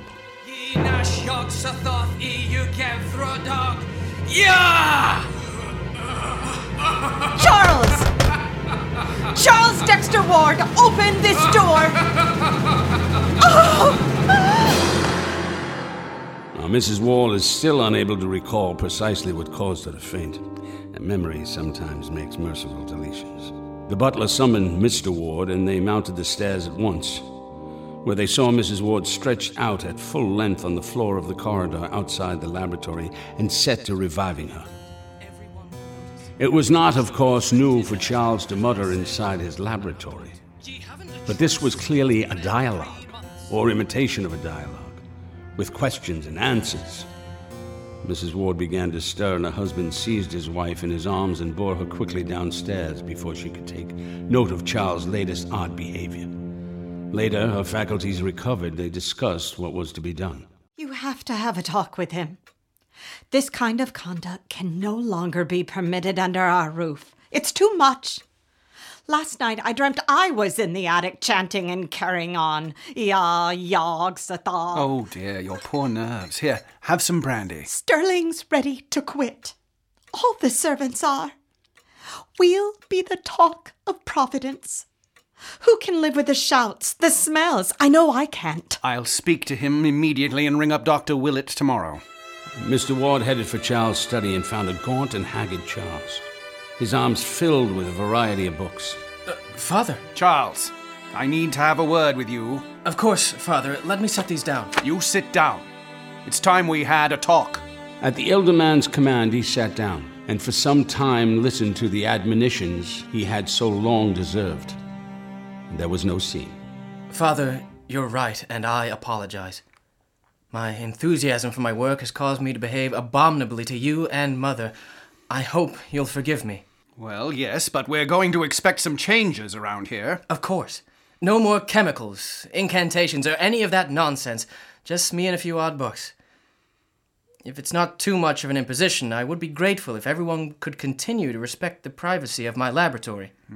Well, the first sign of any more of this hocus-pocus and I'll have workmen remove the locks, understood? Agreed. And thank you, Father. And truly, I am sorry. I hope you'll extend my apologies to Mother for the fright I caused her. The conversation she heard was part of an elaborate symbolism designed to create a certain mental atmosphere. The thaumaturgy demands the deployment of emotional symbolic resistance in order that the countervailing... I'm sure all this sounds nonsensical, but if it were not essential, I would never have subjected you to it. If I need to make noise, rest assured it won't be under this roof. Will you forgive me, Father? Yes, of course, my boy. Thank you. I'm just going to run these upstairs. What books have you got there?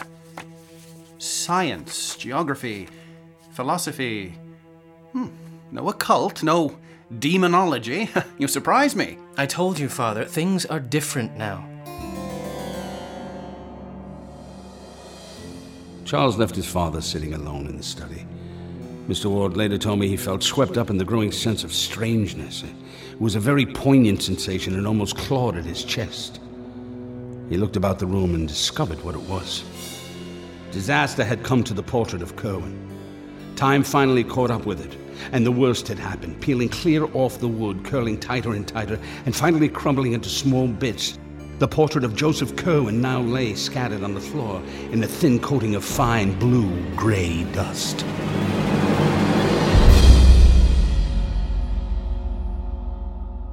Tune in next week for the dramatic finale of H.P. Lovecraft's The Case of Charles Dexter Ward.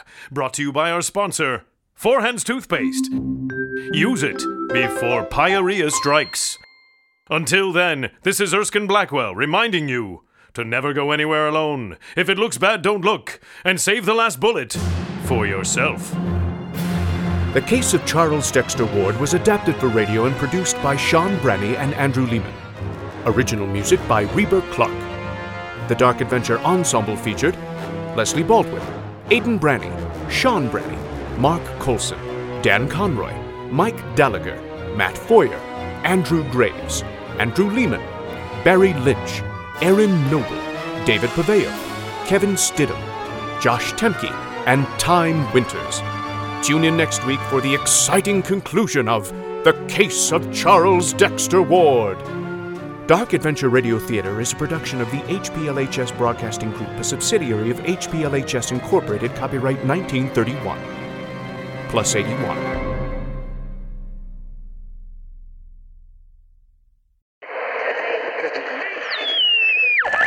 Following a transfer.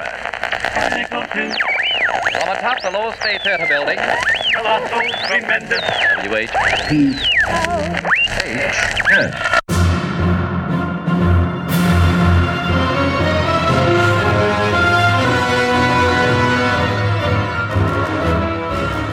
Tales of intrigue, adventure, and the mysterious occult that will stir your imagination and make your very blood run cold.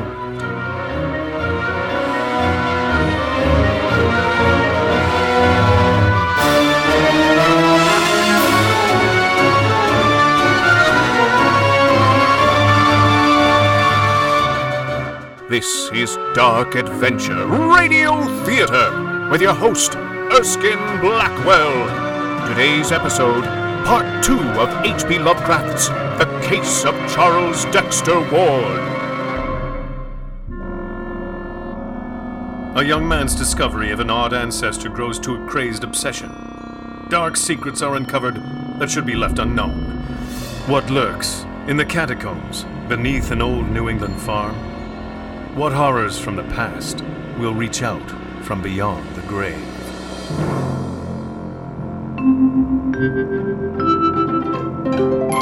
Ladies and gentlemen, wherever you find fashionable people, you will find Four Hands toothpaste. Refined people know the advantage of fine teeth and firm gums.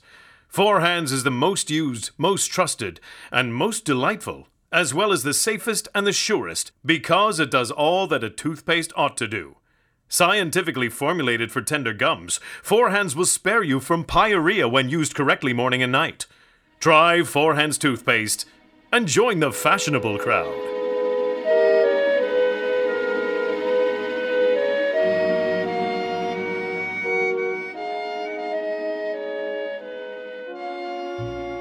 Charles Dexter Ward, a curious young man, living with his doting parents in historic Providence. Charles discovered he was related to the sinister Joseph Curwen. Curwen had been accused of witchcraft in the 1700s, and he disappeared after angry townsfolk stormed his Pawtuxet farm in a terrifying nighttime raid. After finding some of Curwen's journals and ciphered manuscripts hidden behind an uncanny portrait of the old wizard, Charles replicated Curwen's occult research.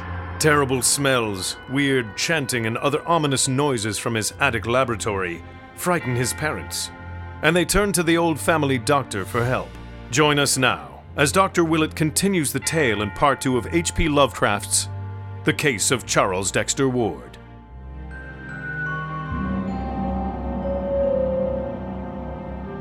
Chapter 4, A Mutation and a Madness.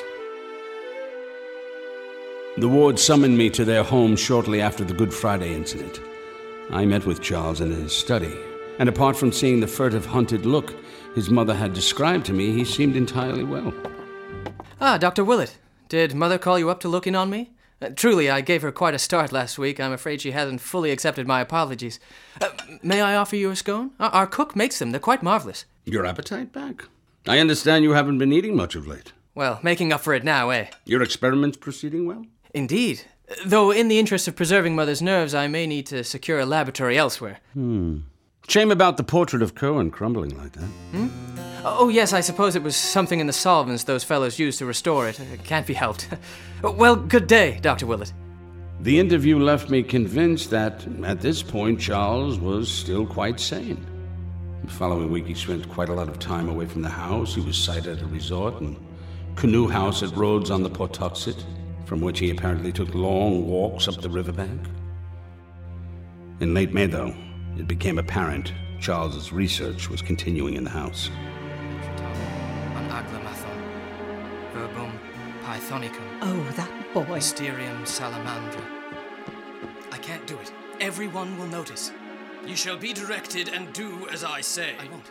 I'm not going to. Ye haven't a choice. It must be read for 3 months. Charles! Charles, who's in there with you? No one. Then who are you talking to? You agreed there'd be no more of this in the house. Charles Dexter Ward, you answer me. Mother, I am sorry. You said there'd be no more. The chance. Arguments with imaginary people. You promised. Mother, there are certain conflicts of the spheres of consciousness which only great skill can avoid. But I'll try to transfer them to other realms. No more! Yes, Mother. Do you think the spheres are right? The Yog Fatagan says, Iya, Yamahama, Yog Fatagan. About the middle of June, I was again summoned to the ward home. And if that wasn't bad enough, Doctor, he starts thumping and clumping around up there. In fairness, that's not unusual for him. But around midnight, Sterling was night-locking the doors when Charles appeared at the foot of the stairs with a large suitcase. He was trembling and looked feverish. Feverish? What then? He didn't say a word. He just glared like a lunatic, beckoned for Sterling to open the door, and left. A lunatic? Poor Sterling was on the verge of tears. Can you believe it? I had to comfort him. It's driving me to distraction, Doctor. You see my eye? I've developed a nervous tic. Now, darling. You've all been under a great deal of strain. I take your tablets, loads of them, but they don't help me sleep. In the dead of night, I hear him. Have you talked to Charles today? Is he all right? He came down early for tea and then hurried upstairs with the newspaper. He didn't seem out of sorts in the least. There you go again, protecting him. But he always does that these days. Charles does all his night hoodoo, and to him it's just a boyish phase. The upstairs hall smells like an opium den, and it's the lad will come round. He's not coming round. He's not himself. And I try to speak up about it, and it's as if I'm the one who's insane, as if it's me up there all night shouting, ya, ya, ya, ya, Darling. Satan. What? Isn't it just some phase when I chant? No. You're quite right, Mrs. Ward. This is a serious matter. Perhaps you'll ride with me to my office where I can carefully check that nervous tic of yours. I took Mrs. Ward to my office and eased her nerves with a stronger sedative. The woman was clearly careening towards a full nervous breakdown. She couldn't sleep and was afflicted by ghastly hallucinations in the nighttime. I ordered her to take an indefinite recuperative sojourn to Atlantic City. After delivering her home, I followed up on Mr. Ward's comment about Charles' interest in the newspaper and discovered 2 articles. The first told of vandalism that night at the grave of Ezra Whedon, who was buried in 1771. Apparently, the slab over his grave was splintered in the coffin and any remains were removed. The second article described a phenomenal baying of dogs around 3 a.m. near Pawtuxet on Roads. A night watchman on duty in the area described the dog's wild howling as sounding like a man in agony. A brief thunderstorm buffeted the area shortly afterwards, and residents complained of a foul smell in the region. The article suggested the foul odors may have come in from oil tanks near the bay, and may have had a role in exciting the region's dogs. A few days after his wife's departure, Mr. Ward found himself awakened to surprising news. Charles?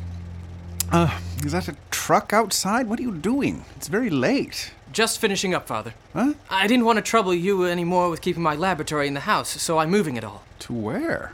I've acquired a bungalow, just a little place where I can remove all of my equipment and books. Bungalow? Just outside town. Hardly any people out there, so we shan't trouble my neighbors. We? Yes, I have taken on a servant of my own and an associate to help me with my research. Charles, who are these people? Please, Father, the van is loaded and they're waiting for me. I assure you, I plan to work out there, but I'll be back home to stay with you often. I promise. Son, you look terrible. Don't forget to eat. I shan't, Father. Mr. Ward expressed his concerns to me. I happened to be making a house call a few miles further out on the Pawtuxet Road, quite near Charles' rented bungalow. Well, Mr. Snyder, take these with your meals and the gout should ease up by Wednesday. Thank you, Dr. Willett. Say, I understand you have a new neighbor, Charles Ward. Have you met him? It's an odd household they keep out there. No? How so? For starters, he's got a manservant. A Portuguese. I can't say I approve much of having that sort in the neighborhood. There's another fellow, Dr. Allen, out there too. Odd sort. Wears his sunglasses all the time. The 3 of them make a terrible racket at night. A racket? I don't know what they get up to. Some nights it sounds like they're chanting, sometimes it's shouting and screaming. And their chimney. It puts out smoke that smells like a factory or something. I see. Well, remember, there's a prohibition on red wine, and it's bad for the gout. Yes, Doctor. Things remained quiet surrounding the Ward family for several months. Mrs. Ward continued her recovery in Atlantic City, and Charles seemed to do no worse than vex his neighbors. In January, though, a truck was hijacked by thugs hoping to steal a shipment of illegal liquor. The thieves were so stunned by the contents of the truck heading to the Ward bungalow in Pawtuxet that they themselves reported the gas lease shipment to the authorities. When the hijackers' claims were found to be true, the state police warily visited the Ward bungalow.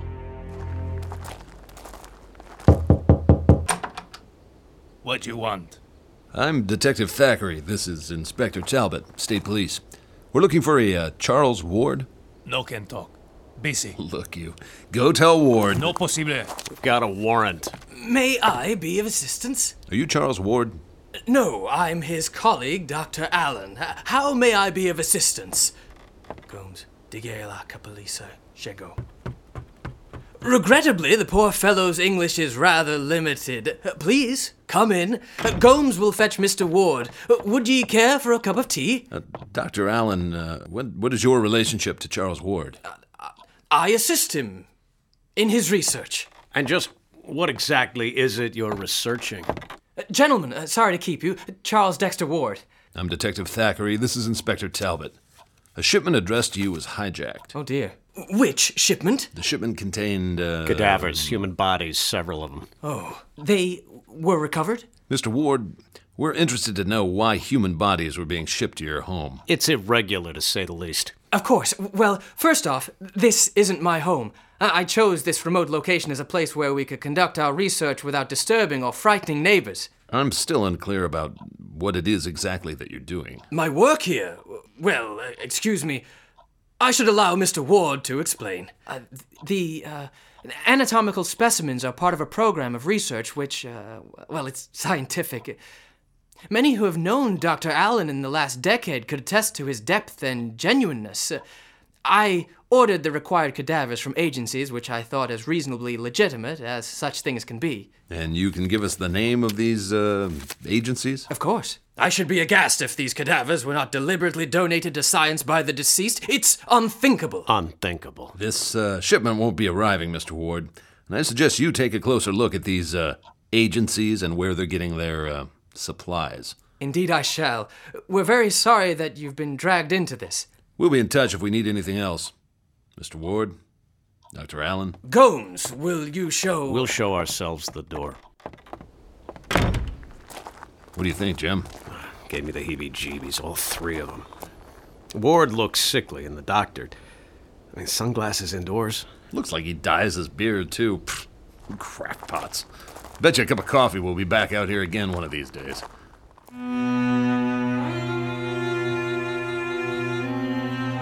On the 9th of February 1928, I received a letter from Charles which I view as extraordinarily important. My colleague, Dr. Lyman, believes that this note contains positive proof of a well-developed case of dementia praecox. Now, it's my belief, though, that this is the last perfectly sane utterance he ever made to me. Dear Dr. Willett, I feel that at last the time has come for me to make the disclosures which I have so long promised you, and for which you have pressed me so often. The patience you have shown in waiting and the confidence you have shown in my mind and integrity are things I shall never cease to appreciate. And now that I am ready to speak, I must own with humiliation that no triumph such as I dreamed of can ever be mine. Instead of triumph, I have found terror. And my talk with you will not be a boast of victory, but a plea for help and advice in saving both myself and the world from a horror beyond all human conception or calculation. Do you recall the accounts of the old raiding party at Pawtuxet?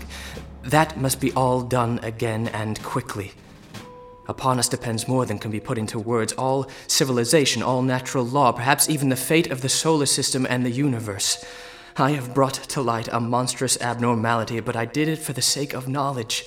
Now, for the sake of all life and nature, you must help me thrust it back into the dark again. I have left that Patuxent place forever, and we must extirpate everything existing there, alive or dead. I shall not go there again, and you must not believe it if you hear that I am there. I will tell you why I say this when I see you. I have come home for good, and wish you would call on me at the very first moment that you can spare 5 or 6 hours continuously to hear what I have to say.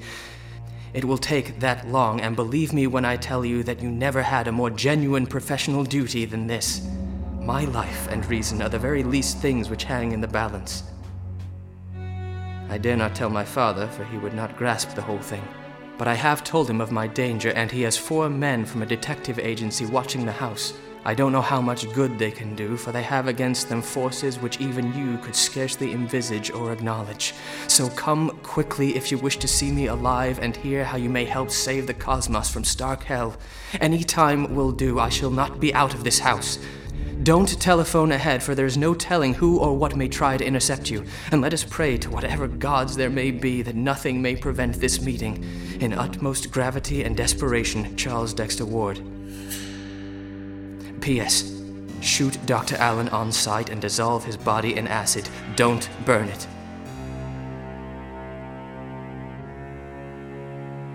Charles' letter arrived around 10:30 a.m., and I contrived to clear my schedule of other patients and head to the ward home as soon as I could.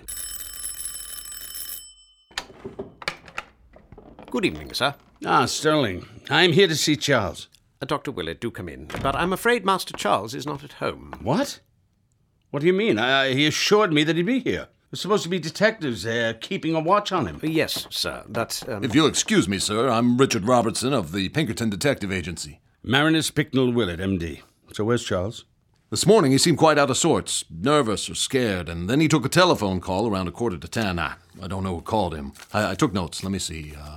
He said, I'm very tired, must rest a while, can't receive anyone for some time. Please postpone decisive action until we can arrange some sort of compromise. I'll talk with you later. Then he must have slipped out the back. Slipped out? None of us saw him depart or knew that he'd gone until he returned about 1 o'clock. Indeed, sir. He rang at the front door, entered without a word, and went upstairs. He was up in his library, and then we heard him cry out. And then he made a sort of choking gasp. So we ran right up to make sure he was all right. Master Charles stepped into the library and dismissed us in a most frightful manner. Sure wasn't choking, so we went back downstairs and heard a lot of clattering and thumping and creaking, and then he came back downstairs, glared at us, and left. Without so much as a by your leave. His manner was most disturbing. No disrespect, sir, but he kind of made my skin crawl. Did he leave a message? Well, no, sir. I hope there's something you can do for him, Doctor. Well, I can't treat him if I can't find him. I'll wait for him in his study. I know the way. Dr. Willett, my apologies. I've only just returned from work and learned what's happened. Do you have any idea where he might have gone? I haven't the foggiest. But I assure you I'll ring you as soon as he arrives. Please do. I left feeling an enormous relief to leave the study and its oppressive aura. The following morning, Mr. Ward rang me at my office. No, he's still not come home, but I received a phone call from his colleague, that Dr. Allen. He says Charles is at Patuxent and mustn't be disturbed. Patuxent? Yes, he says that he's suddenly been called away and their researchers will demand Charles' constant oversight. He sent Charles best wishes and regretted any inconvenience caused by the new plan. Best wishes? I know my nerves are on edge too, but there was something in that man's voice that disturbed me. I was baffled and at a loss for what to do. I read and reread Charles' letter. The terror seemed profound and real. After some time, I resolved to act. The only reasonable thing seemed to be to go and pay Charles a visit at the Patuxent bungalow. Driving out Broad Street and turning onto the Patuxent Road, I thought oddly of the grim party which had taken the same road 157 years before.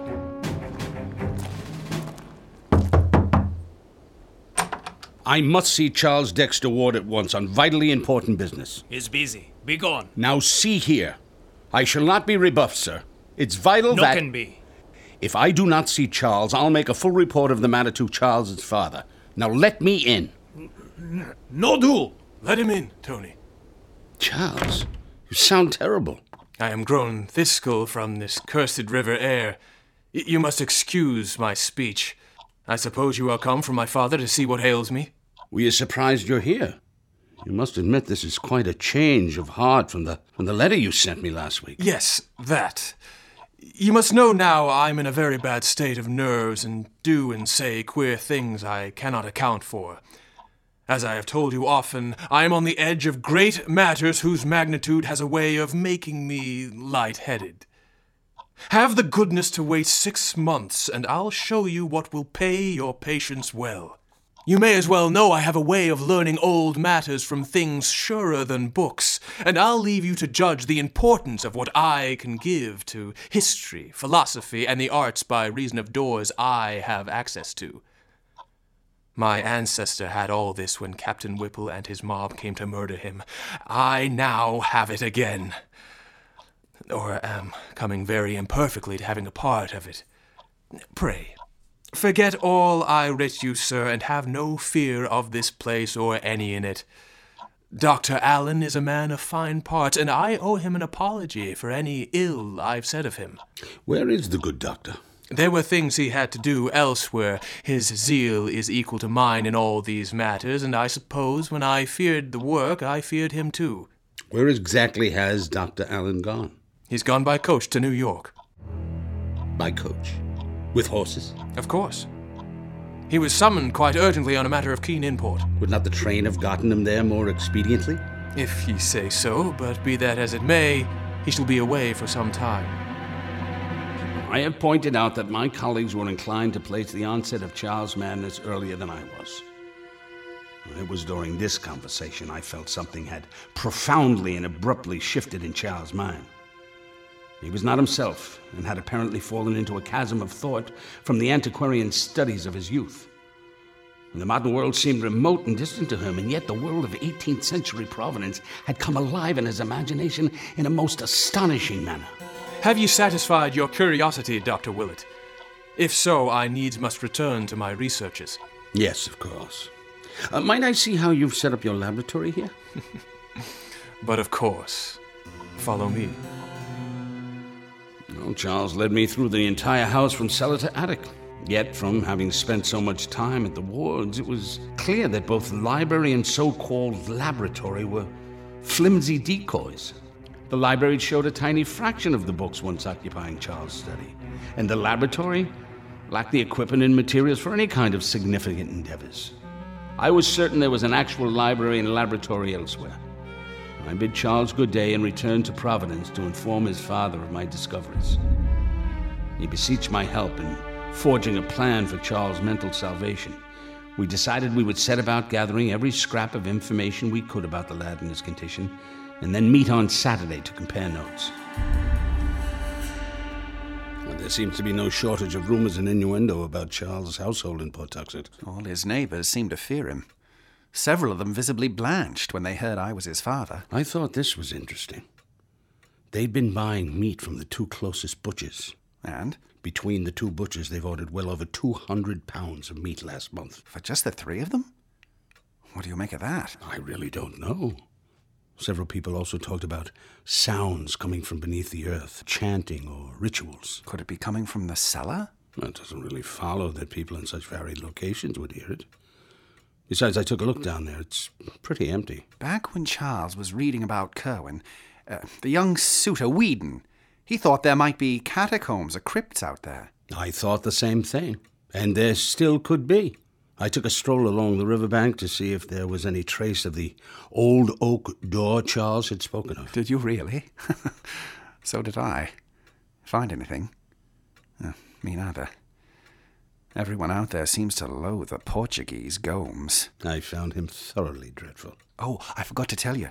He has sent notes both to his mother and me. What did he write? Oh, they were brief, but showed a certain formal courtesy to his mother and me. Odd thing, though. They were typed. I didn't know he had a typewriter. He must have ordered one with all of his other odd apparatus. I don't really know what to make of it. Do you? Clearly he is erratic and displaying some kind of mania born from his antiquarian proclivities and his research into Kerwin. I think whatever set him off is somehow tied to that ancient wizard.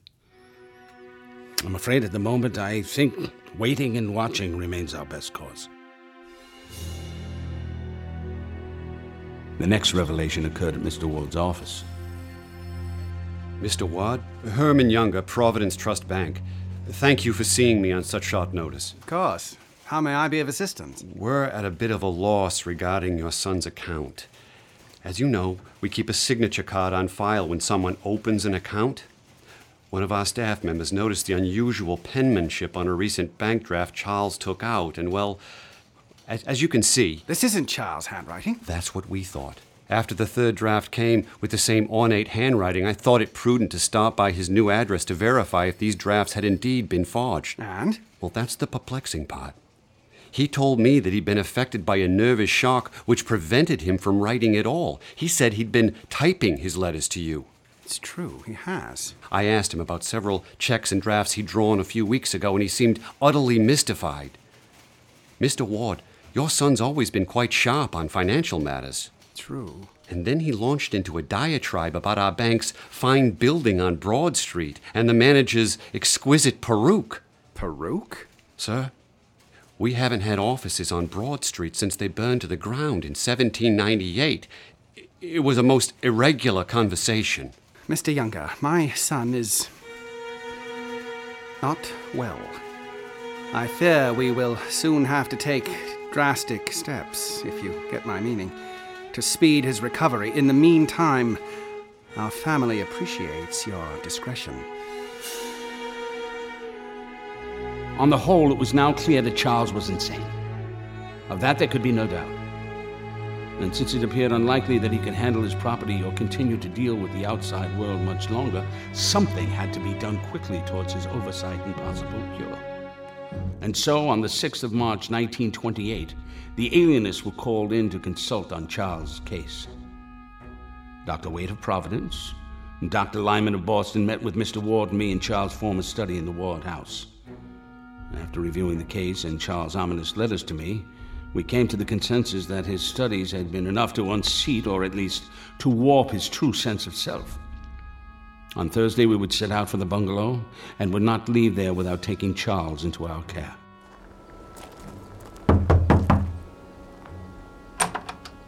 You want?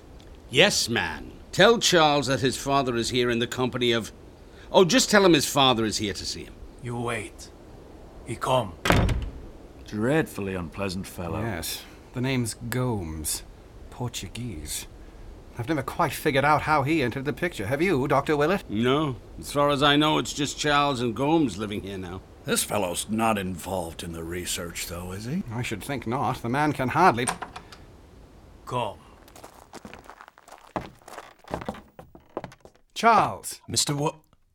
Father, I see you brought company with you. Charles, this is Dr. Lyman of Boston and Dr. Waite of Providence. And of course you know Dr. Willett. Indeed. Charles, we've come to determine... Surely you've come with questions of my constitution, and whether my chemical and philosophical excursions have impacted the ordering of my mind. Well... Pardon me, Charles. What is that odor? Residue from an emulsion, I fear. Something you brewed yourself? Indeed, sir. Odd. It only seems to be coming from your frock coat. I fear Gomes is not fully satisfactory as a domestic. Is it the laundering of my vestments which he came to speak of? We're concerned about how you're feeling, Charlie. As well ye should be, Dr. Waite. For surely my memory and balance stand sore afflicted from somewhat close application of my abstruse studies. Yes. Charles, last month you wrote Dr. Willett here a letter. Confound the letter, man!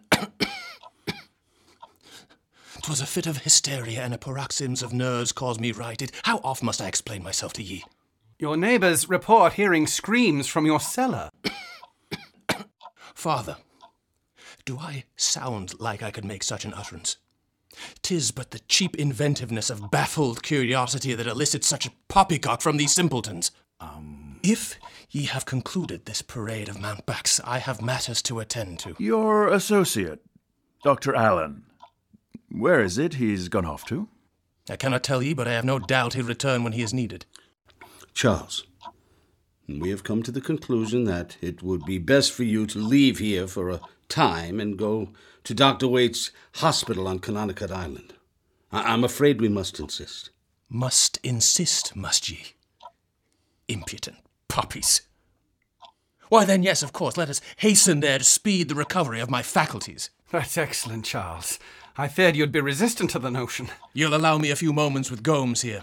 I needs must leave him with a few pounds and certain instructions. You mean dollars, Charlie? Do I? Think ye I cannot tell a shilling from a farthing?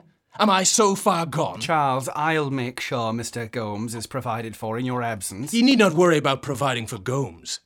But I would impart a word with him ere we depart. Charles, do you mind if I show Dr. Lyman your laboratory and library in the meantime?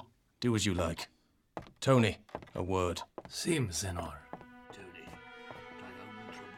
You see, Dr. Lyman? The library only contains a fraction of the books he had in his study at home, and this laboratory. Dusty. Exactly. That odor coming from Charles didn't come from work done here. Well, at least he isn't resisting treatment. But he should be committed to Dr. Wade's hospital immediately. Well, Charles, shall we set out? Indeed. Doctors Lyman and Waite and I all examined Charles and found his physical state highly irregular. Slackened metabolism, the altered skin, the disproportionate neural reactions. Charles' face, too, troubled me, and it took me some time before I realized why. Above his right eye was something which I had never previously noticed. A small scar or pit precisely like that in the crumbling painting of old Joseph Curwen. And perhaps attesting some hideous ritualistic inoculation to which both had submitted at a certain stage of their occult careers. A day later, Mr. Ward stopped by my office, quite excited. What is it? I've had Charles' mail forwarded to the house. Well, a letter came today addressed to Dr. Allen, posted from Prague. What does it say? I can hardly make it out. Take a look. Certainly is an old-fashioned style of writing. The envelope says Dr. Allen, but the letter says to J.C. February 11, 1928. Dear brother in Almonson Metraton. Is that Allen? I suppose so.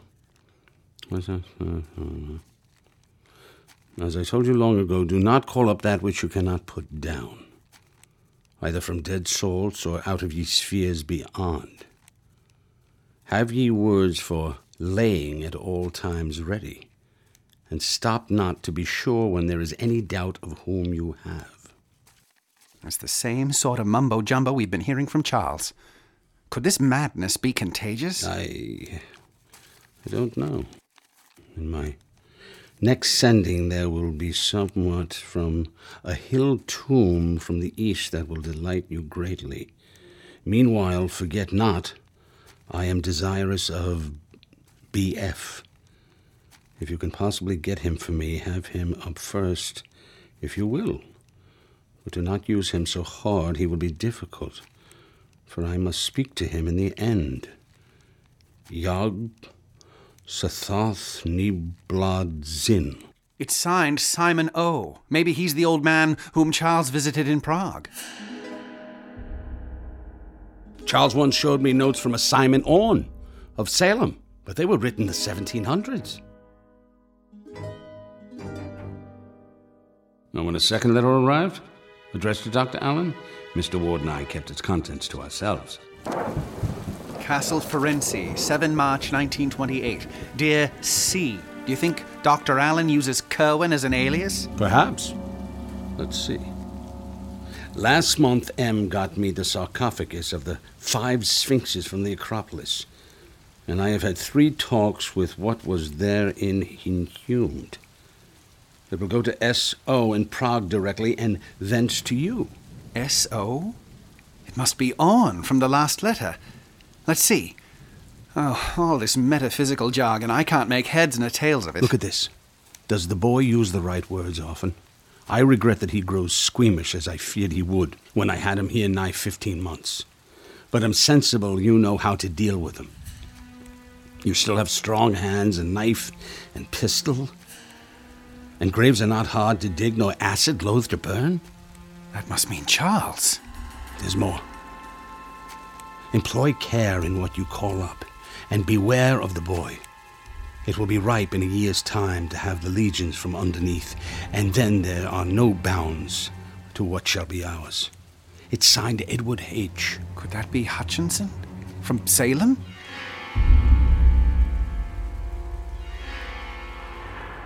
Chapter 5. A Nightmare and a Cataclysm. Clearly, this Dr. Allen is in league with these lunatics. They all seem to be scheming against Charles. Thank God we moved him somewhere safe. Ted, I must confess something. Go on. As a physician, I have been trained in and believe in science and rational thought. But as we've delved... You believe it? You believe it's real? Oh, thank heavens. I didn't want to say anything. I was afraid you'd think me mad, but truly, I think there's something terrible afoot, connected with a necromancy even older than the events in Salem. I'm afraid Orne, Hutchinson, maybe Allen might somehow possess minds or personalities from 1690, probably before. I think so too. I believe these men are robbing the tombs of all the ages, including those of the world's wisest and greatest men, in the hope of recovering some vestiges of dead knowledge. They barter illustrious bones like schoolboys swapping books. They've found some unholy way of living on, and they have some means of tapping into the consciousness of the remains they gather. Essential salts. Huh? There was a quote from Barillas, where he wrote of preparing from even the most antique remains certain essential salts from which the shade of a long-dead living thing might be raised up. There was a formula for evoking such a shade and another for putting it down. Maybe they'd perfected the process. Good Lord. I wonder, too, if somehow they can call down presences or voices of some sort of unknown places. Curwen had indubitably evoked many forbidden things. Yes, and Charles. Yes, and Charles. Somehow forces from Curwen's time grabbed his attention and turned his mind on forgotten things. Was he led to find Curwen's papers and use them? Did they lead him to these other occult fiends, to the grave of Joseph Curwen? The night your wife heard him with the truck? Perhaps then he called something and it came. That voice heard on Good Friday? And the conversations in the attic? What morbid shade appeared behind that locked door? Good God, could it be Curwen himself? Of course. The rifling of Ezra Whedon's grave and the cries later in Pawtuxet. Who else would plan such vengeance, and at the site of his former abode? I've got men from the Pinkertons trying to find this Dr. Allen. I think he's the key to it all. We can't wait for them. What do you mean? I'm certain there must be some kind of vast crypt beneath the bungalow. We have to find it and see what it contains. Me? You mean just you and me? Who else would believe this? It's Captain Whipple's raid all over again. And we have to be thorough. I'll gather tools for us and meet you here at 10 tomorrow morning. Agreed. And Marinus, thank you. The morning of April 6, we met at the bungalow and entered with Mr. Ward's key. There was no sign of the Portuguese nor of anyone else. Our main business lay in the cellar, so we quickly descended and searched every inch of the earthen floor and stone walls. By sheer luck, Mr. Ward happened to light his pipe and took notice of a draft affecting the smoke. Marinus, look here, in front of the wash tub. Well spotted. There must be some way to make it... Ha! It pivots to the side. Well done. A manhole cover. Here, allow me.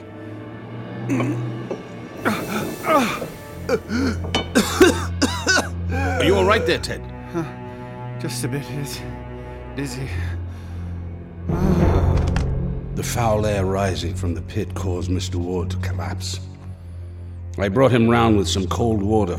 Given his condition, I thought it prudent to send him home, so I rang a cab. Mr. Ward protested feebly, but was soon on his way back to Providence. I returned to the work at hand. With my electric torch at the ready, I returned to the cellar. The foul air had abated somewhat, and looking down, I could see it was a sheer cylindrical drop with concrete walls and an iron ladder, ending at a flight of stone steps. Carrying the torch and a valise to recover any documents I might find. It's a wonder I made it down those iron rungs.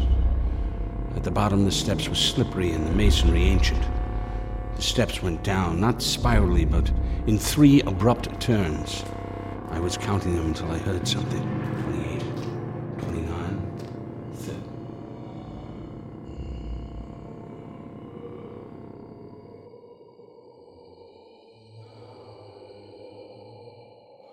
The sound shocked and chilled me, partly because as I reached the bottom of the steps, I could not determine where it had come from.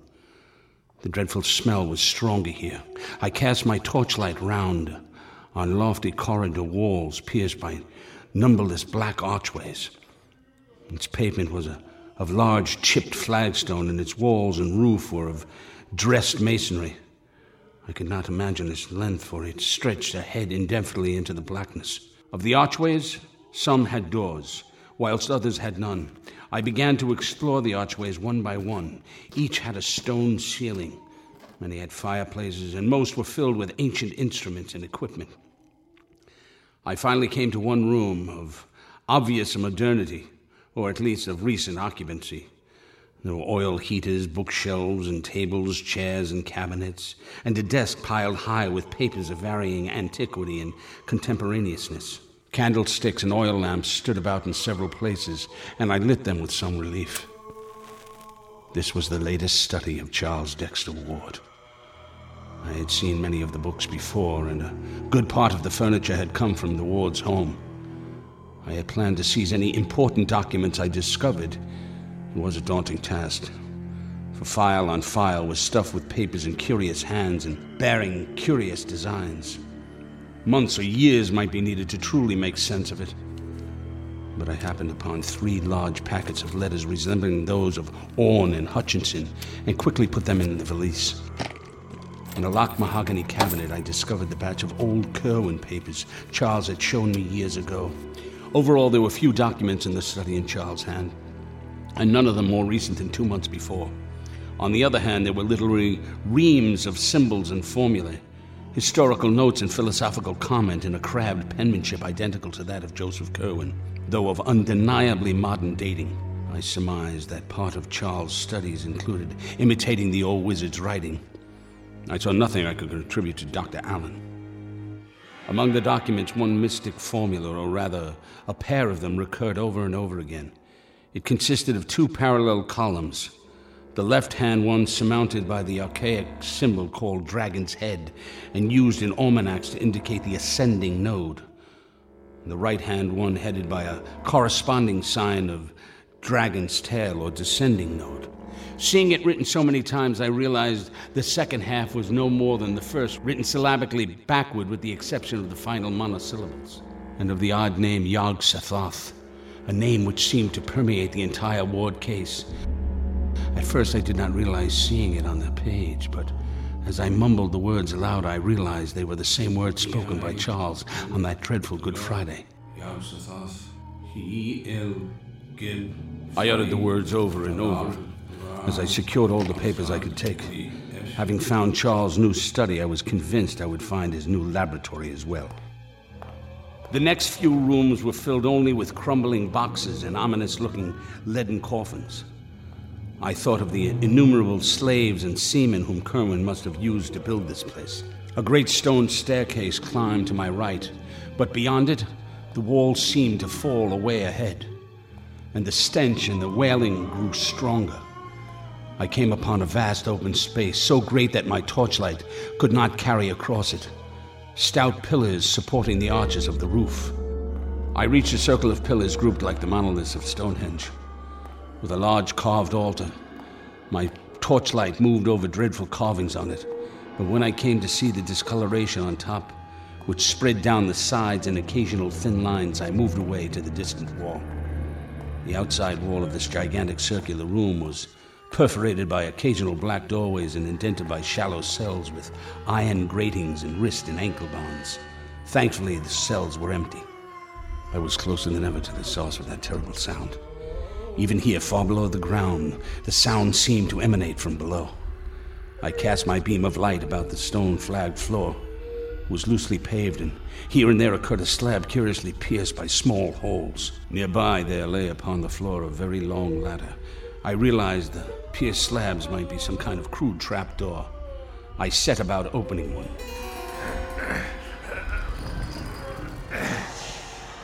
My head reeled from the stench. I turned my torch upon the dark opening. It was the top of a brick-faced well, perhaps 1.5 yards in diameter. I shone the torch down into the blackness.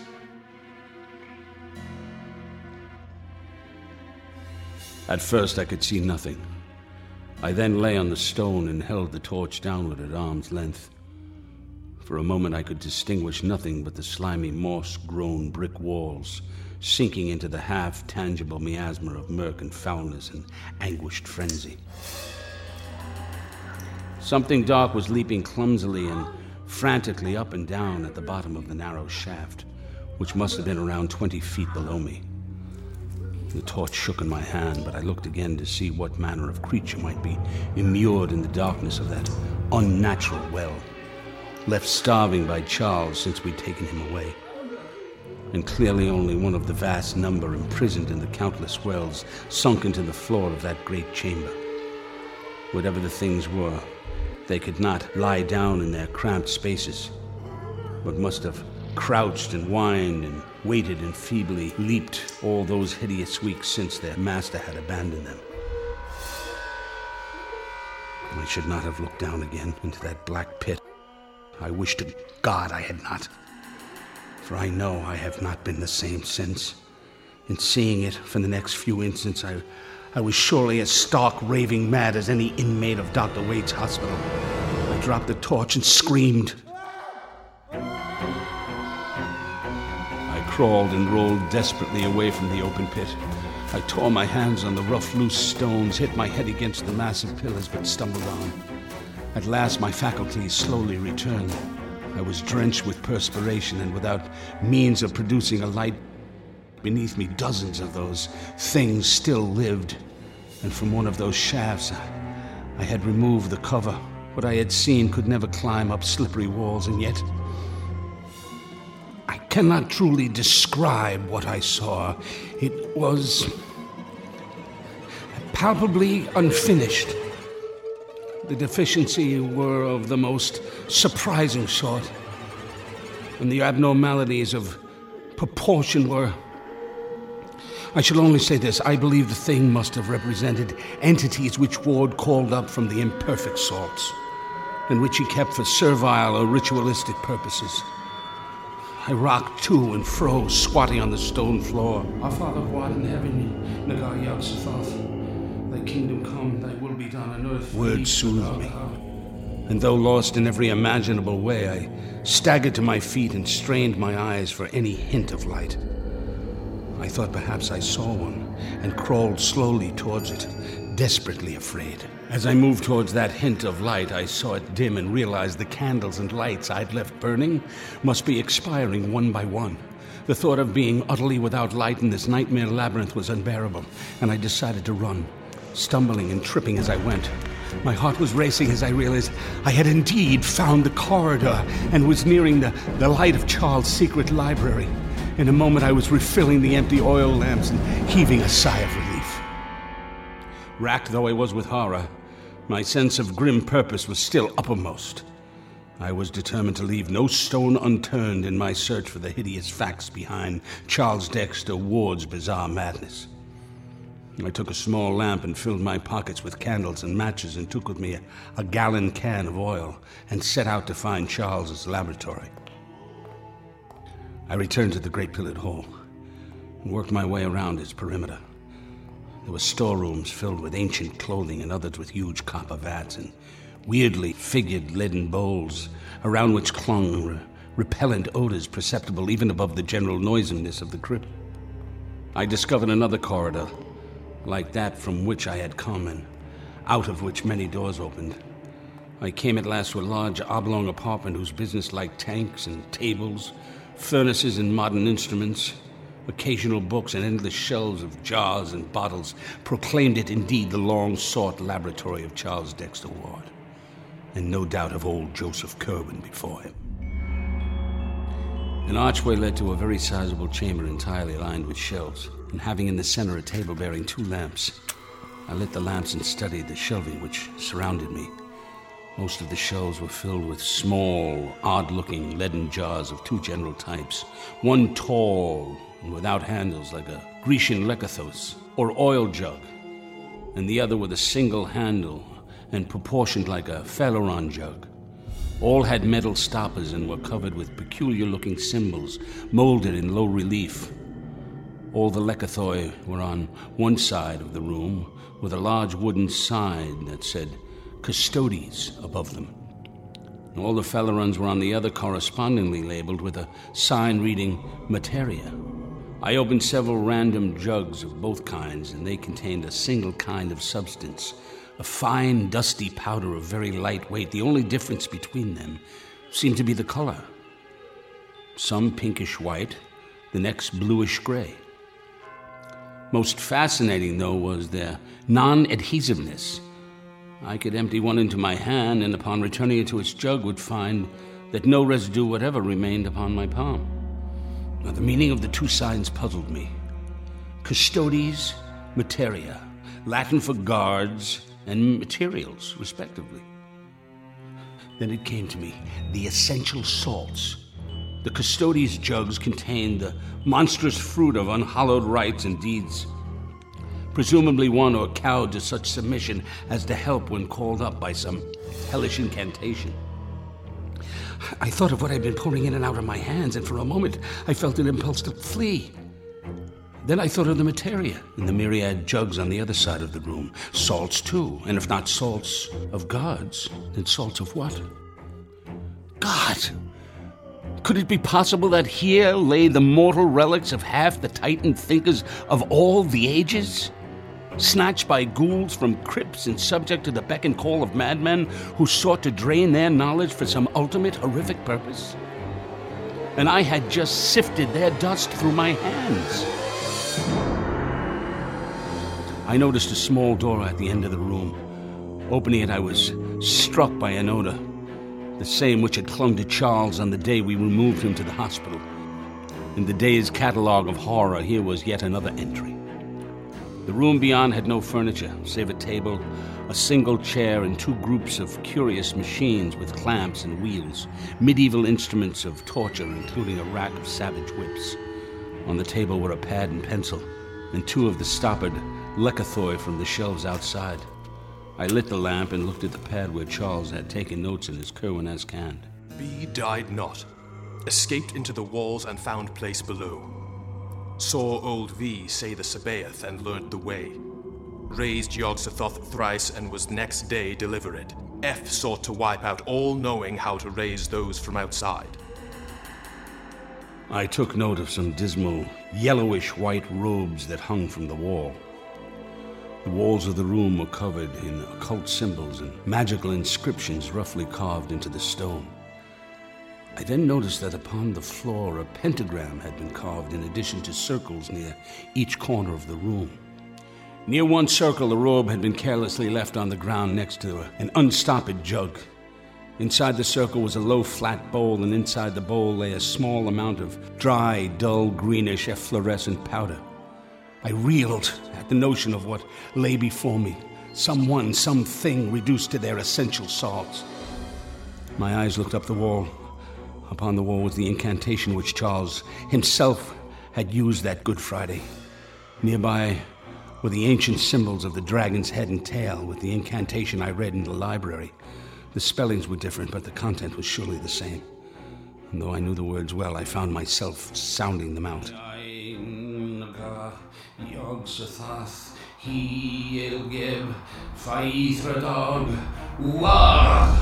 A cold wind seemed to swirl around me, and the bright lamp sputtered. A terrible stench, smoke, and the bowl on the floor produced a greenish-black vapor in huge volume. Great God! All I could think of was that horrid warning, do not call up any that you cannot put down. Have ye words for laying at all times ready? God in heaven! Marinus, can you hear me? That beard, those eyes, God! Who are you? Marinus, it's me, Ted. You're all right now. Where am I? Charles' bedroom, I think. At the bungalow. But how? I found you here. Sit up, I have a flask of brandy. Did you bring me here? I tried to ring you several times, and when I still couldn't reach you this morning, I came back out and found you. Right here on the bed. The valise. It's here. Empty? My electric torch? Haven't seen it. Come with me to the cellar. It's here, at the wash tub. It pivoted, remember? There's an opening beneath. It's gone. No trace of the opening. Yesterday, you saw it here. Did you see it? I did, I think. Of course you did. We went upstairs and I told him the full story of what I had seen beneath. Right up to the moment when a figure emerged from the greenish-black vapor. For that was where my recollection abruptly stopped. Do you suppose we could dig? And where did it go? I mean, it brought you up here and then sealed up the hole somehow. Wait. Ha! Here. These are the matches I found. And the candle. But what's this? A piece of paper. It's from the pad in the torture room. Oh, that smell. It's a message. It gave you a note? What does it say? It's hard to make out.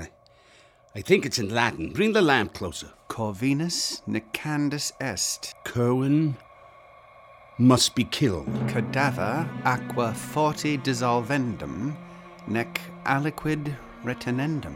The body must be dissolved in aqua fortis, nor must anything be retained. Tasse ut potes. Keep silence as best you are able. I don't know what this means. You need rest, Marinus. We both do. Come back to my house and we'll go from there.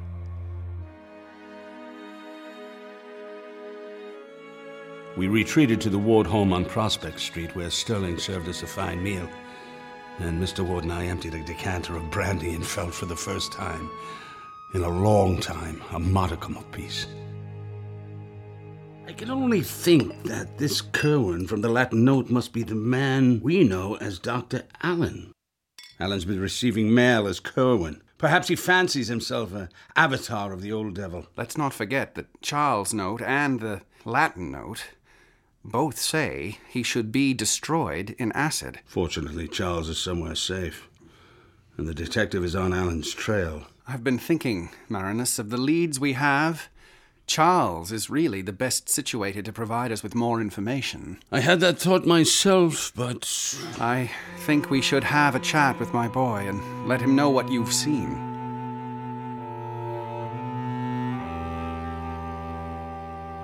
Are you seeing improvements in his condition, Dr. Wade? No. He's rather irritable, and of course he clings to this new antiquarian personality. Dr. Wade, I'm not crazy. It's all true. Poor fellow. Deeply disturbed. But as for Charlie, he's slowly improving. Are you sure you wouldn't like me to sit in with you? Certainly not. Very well. Take care not to agitate him. Charlie, you have some guests to see you today. Be nice, won't you? Charles? Hello, Charles. Father. I told him all I had found, and noticed how pale he turned as each description made certain the truth of the discovery. I endeavored to heighten the drama and watched for a wincing on Charles' part when I approached the matter of the covered pits and nameless hybrids within. But Charles did not wince. And the miserable things were starving more than a month. This amuses you, Charles? Damn 'em. They do eat, but they don't need to. That's the rare part. A month, you say, without food. Lord, sir, you be modest. Do ye know that was the joke on old poor Captain Whipple with his virtuous bluster? Kill everything off, would he? Why, damn, he was half deaf with noise from outside and never saw or heard aught from the wells. He never dreamed that they were there at all. Devil take ye, those cursed things have been howling down there ever since Curwen has done for 157 years gone. Charles offered no more than that on the subject. I continued in my story. Looking at Charles' face, I felt a kind of terror at the changes which recent months had wrought. Truly the boy had drawn down nameless horrors from the skies and his mind was shattered. But Charles remained impassive until I described the room with the formula and the greenish dust was mentioned. A quizzical look overspread his face as I read what was written on the pad in the room. I'm not surprised it eluded the understanding of one such as you. Had you but known the words to bring up that which I had out in the cup, you had not been here to tell me this. 'Twas number 118, and I conceive you would have shook had you looked it up in my list in t'other room. 'Twas never raised by me, but I meant to have it up that day you came to invite me hither. I read the formula, straight from the wall. Green, black smoke. It came, and you be here alive? Number 118, you say? I never got his name, but he did leave me this. What do you make of it? What trickery is this? A note? Corvinus Nicandus. Charles! He's fainted! Quickly, move him onto the bed. Send word. He must know. What's that, Charles? Send word. Orne and Hutchinson must know. Charles, you must know. They're not your friends. They've advised Dr. Allen to kill you. At this, Charles seemed utterly unmoved. And from this point, he refused to engage us in conversation. And how are we doing here? Enjoying the visit, Charlie? Be gone. Well, sounds like he's finished visiting for today. Charles, take care of yourself. You should be safe here. But take care should Dr. Allen somehow... He could do no one harm even if he wished. Nice to hear you laughing today, Charlie. All right, gentlemen, if you'll come with me. The following morning, I went to the Ward home to meet with Mr. Ward and the detectives.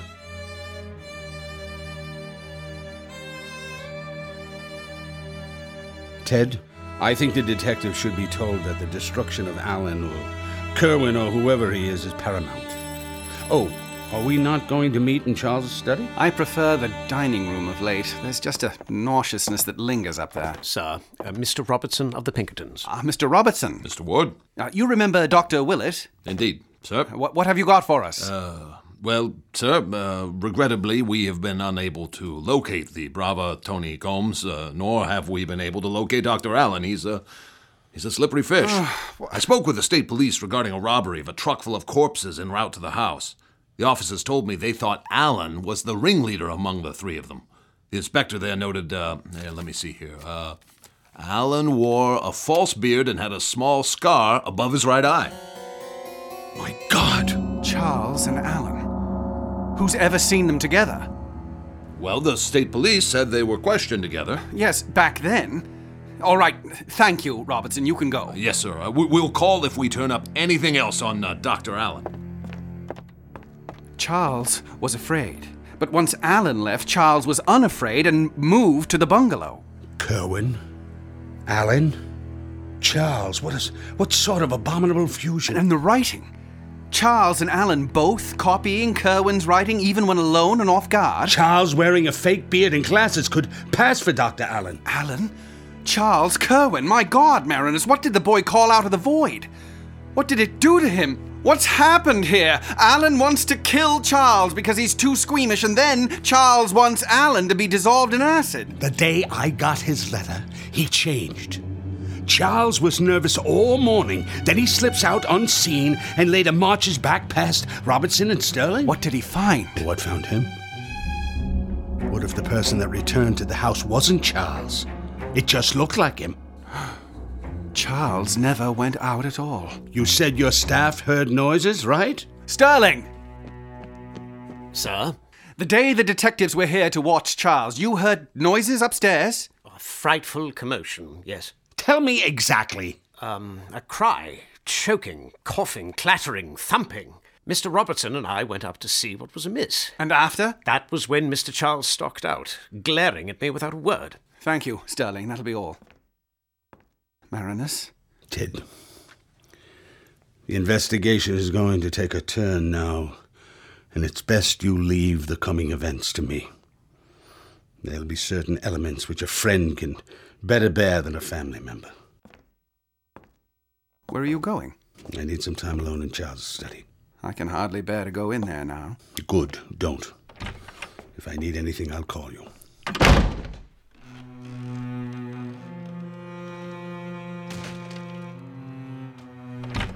Sterling, I need several pine logs for the fireplace. Big ones! While Sterling put wood in the grate, I recovered some items from the old attic laboratory. I entered the study and again locked the door behind me.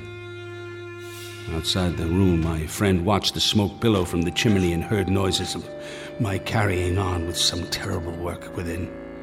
The smoke turned from gray to black, and even the servants clustered together to watch the black smoke swoop down, and in due time the smoke lightened again. Only the sounds of sweeping and other minor tasks came from within. At last I opened the door. Marinus, are you all right? Come in, Ted. Here, let me open the window. It's... This room hasn't felt so clean in years. I dare say something's changed. Marinus, what have you... I can answer no questions, but I will say that there are different kinds of magic. I have made a great purgation, and those in this house will sleep the better for it. It was an ordeal that racked my nerves almost as severely as my visit to the Pawtuxet crypt. Yet that night I conducted one more essential errand before settling down for a protracted rest.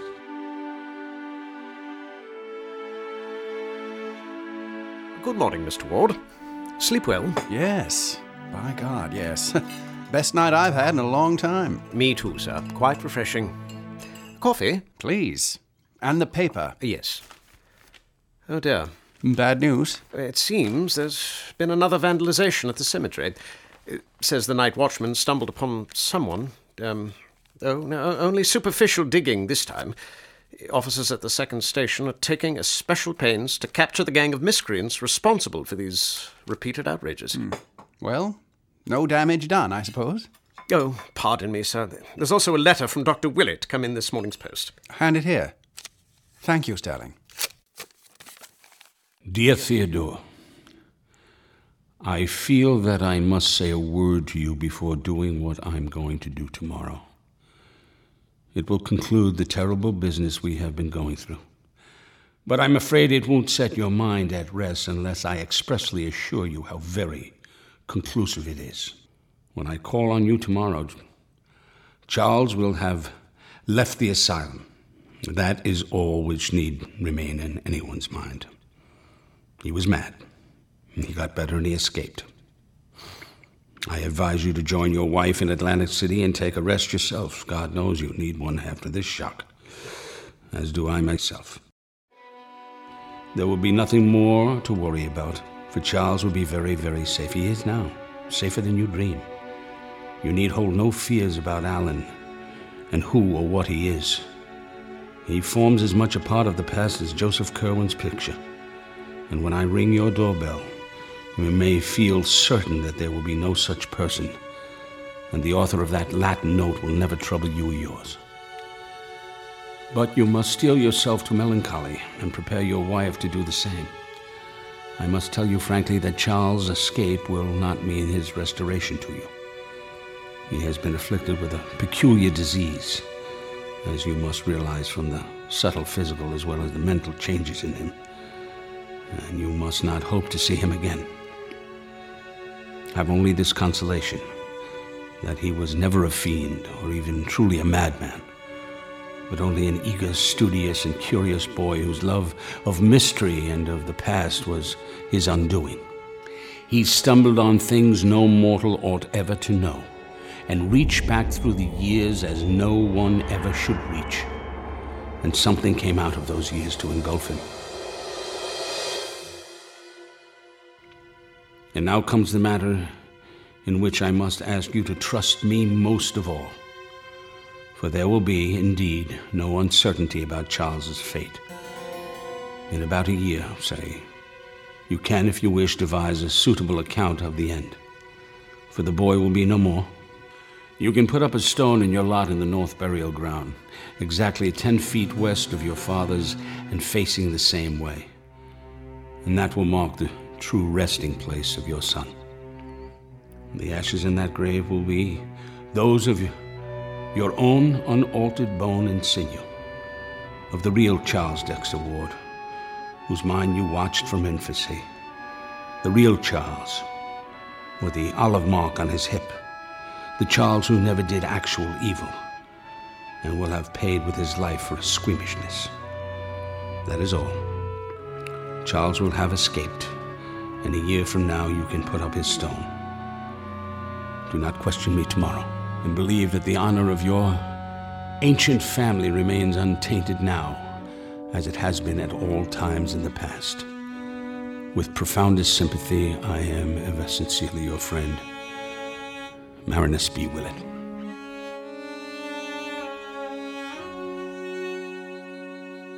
So on the morning of Friday, April 13th, 1928, I visited Charles Dexter Ward at Dr. Wade's private hospital on Cononicut Island.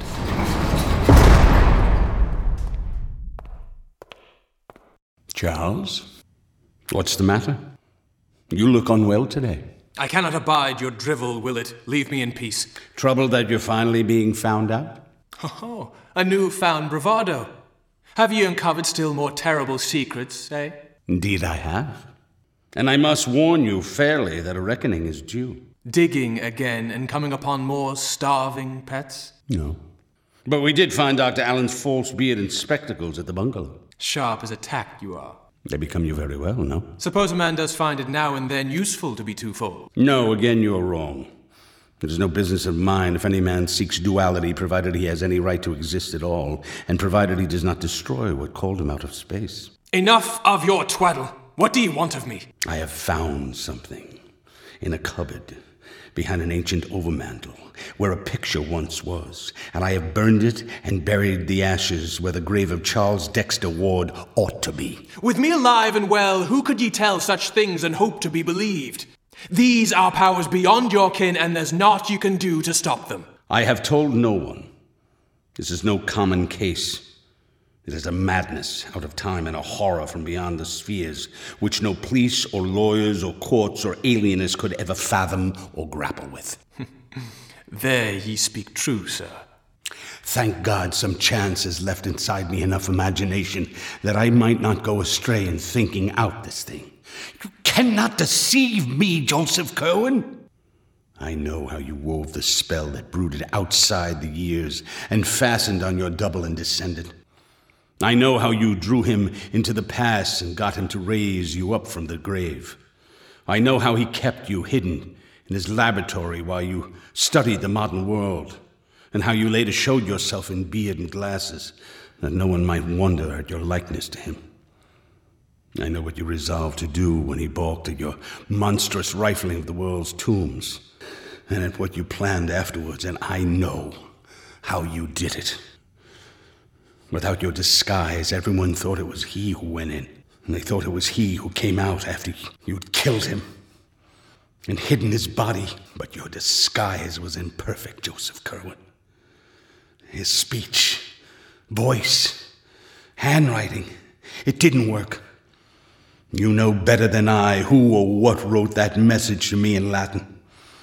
There are abominations and blasphemies which must be stamped out, and I believe that the writer of those words will attend to Orne and Hutchinson. One of them told you once, do not call up any that you cannot put down. You were undone once before. Perhaps in that very way, and it may be that your own blasphemies will undo you all again. Man can't tamper with nature beyond certain limits, and every horror you have woven will rise up and wipe you out. Enough!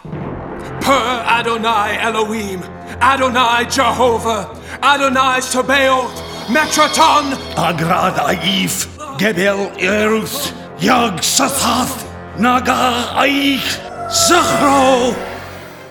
At my first words, Kerwin stopped short. Unable to speak, the monster made wild motions with his arms until they too were arrested. When I uttered the awful name of Yog Sothoth, the hideous change began. It was not merely a dissolution, but rather a transformation or recapitulation. I shut my eyes lest I faint before completing the incantation. Indeed, I did not faint. And that man of unholy centuries and forbidden secrets never troubled the world again. The madness out of time had subsided, and the case of Charles Dexter Ward was closed. Opening my eyes before staggering out of the room, I saw my prediction had been correct.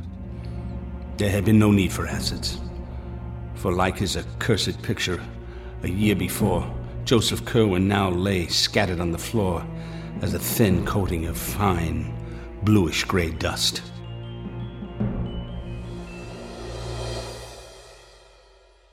And that, sir, is all I can tell you of the case of Charles Dexter Ward.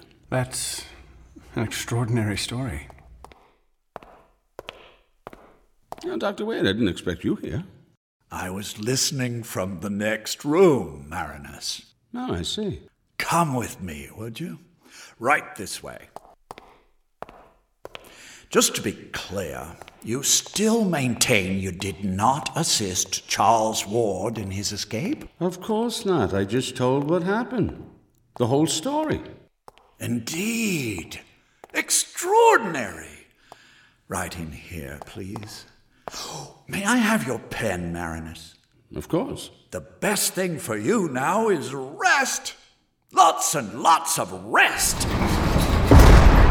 You'll have plenty of time to forget all about these strange ideas. No, it's true. I swear it's all true. It's true! It's all true!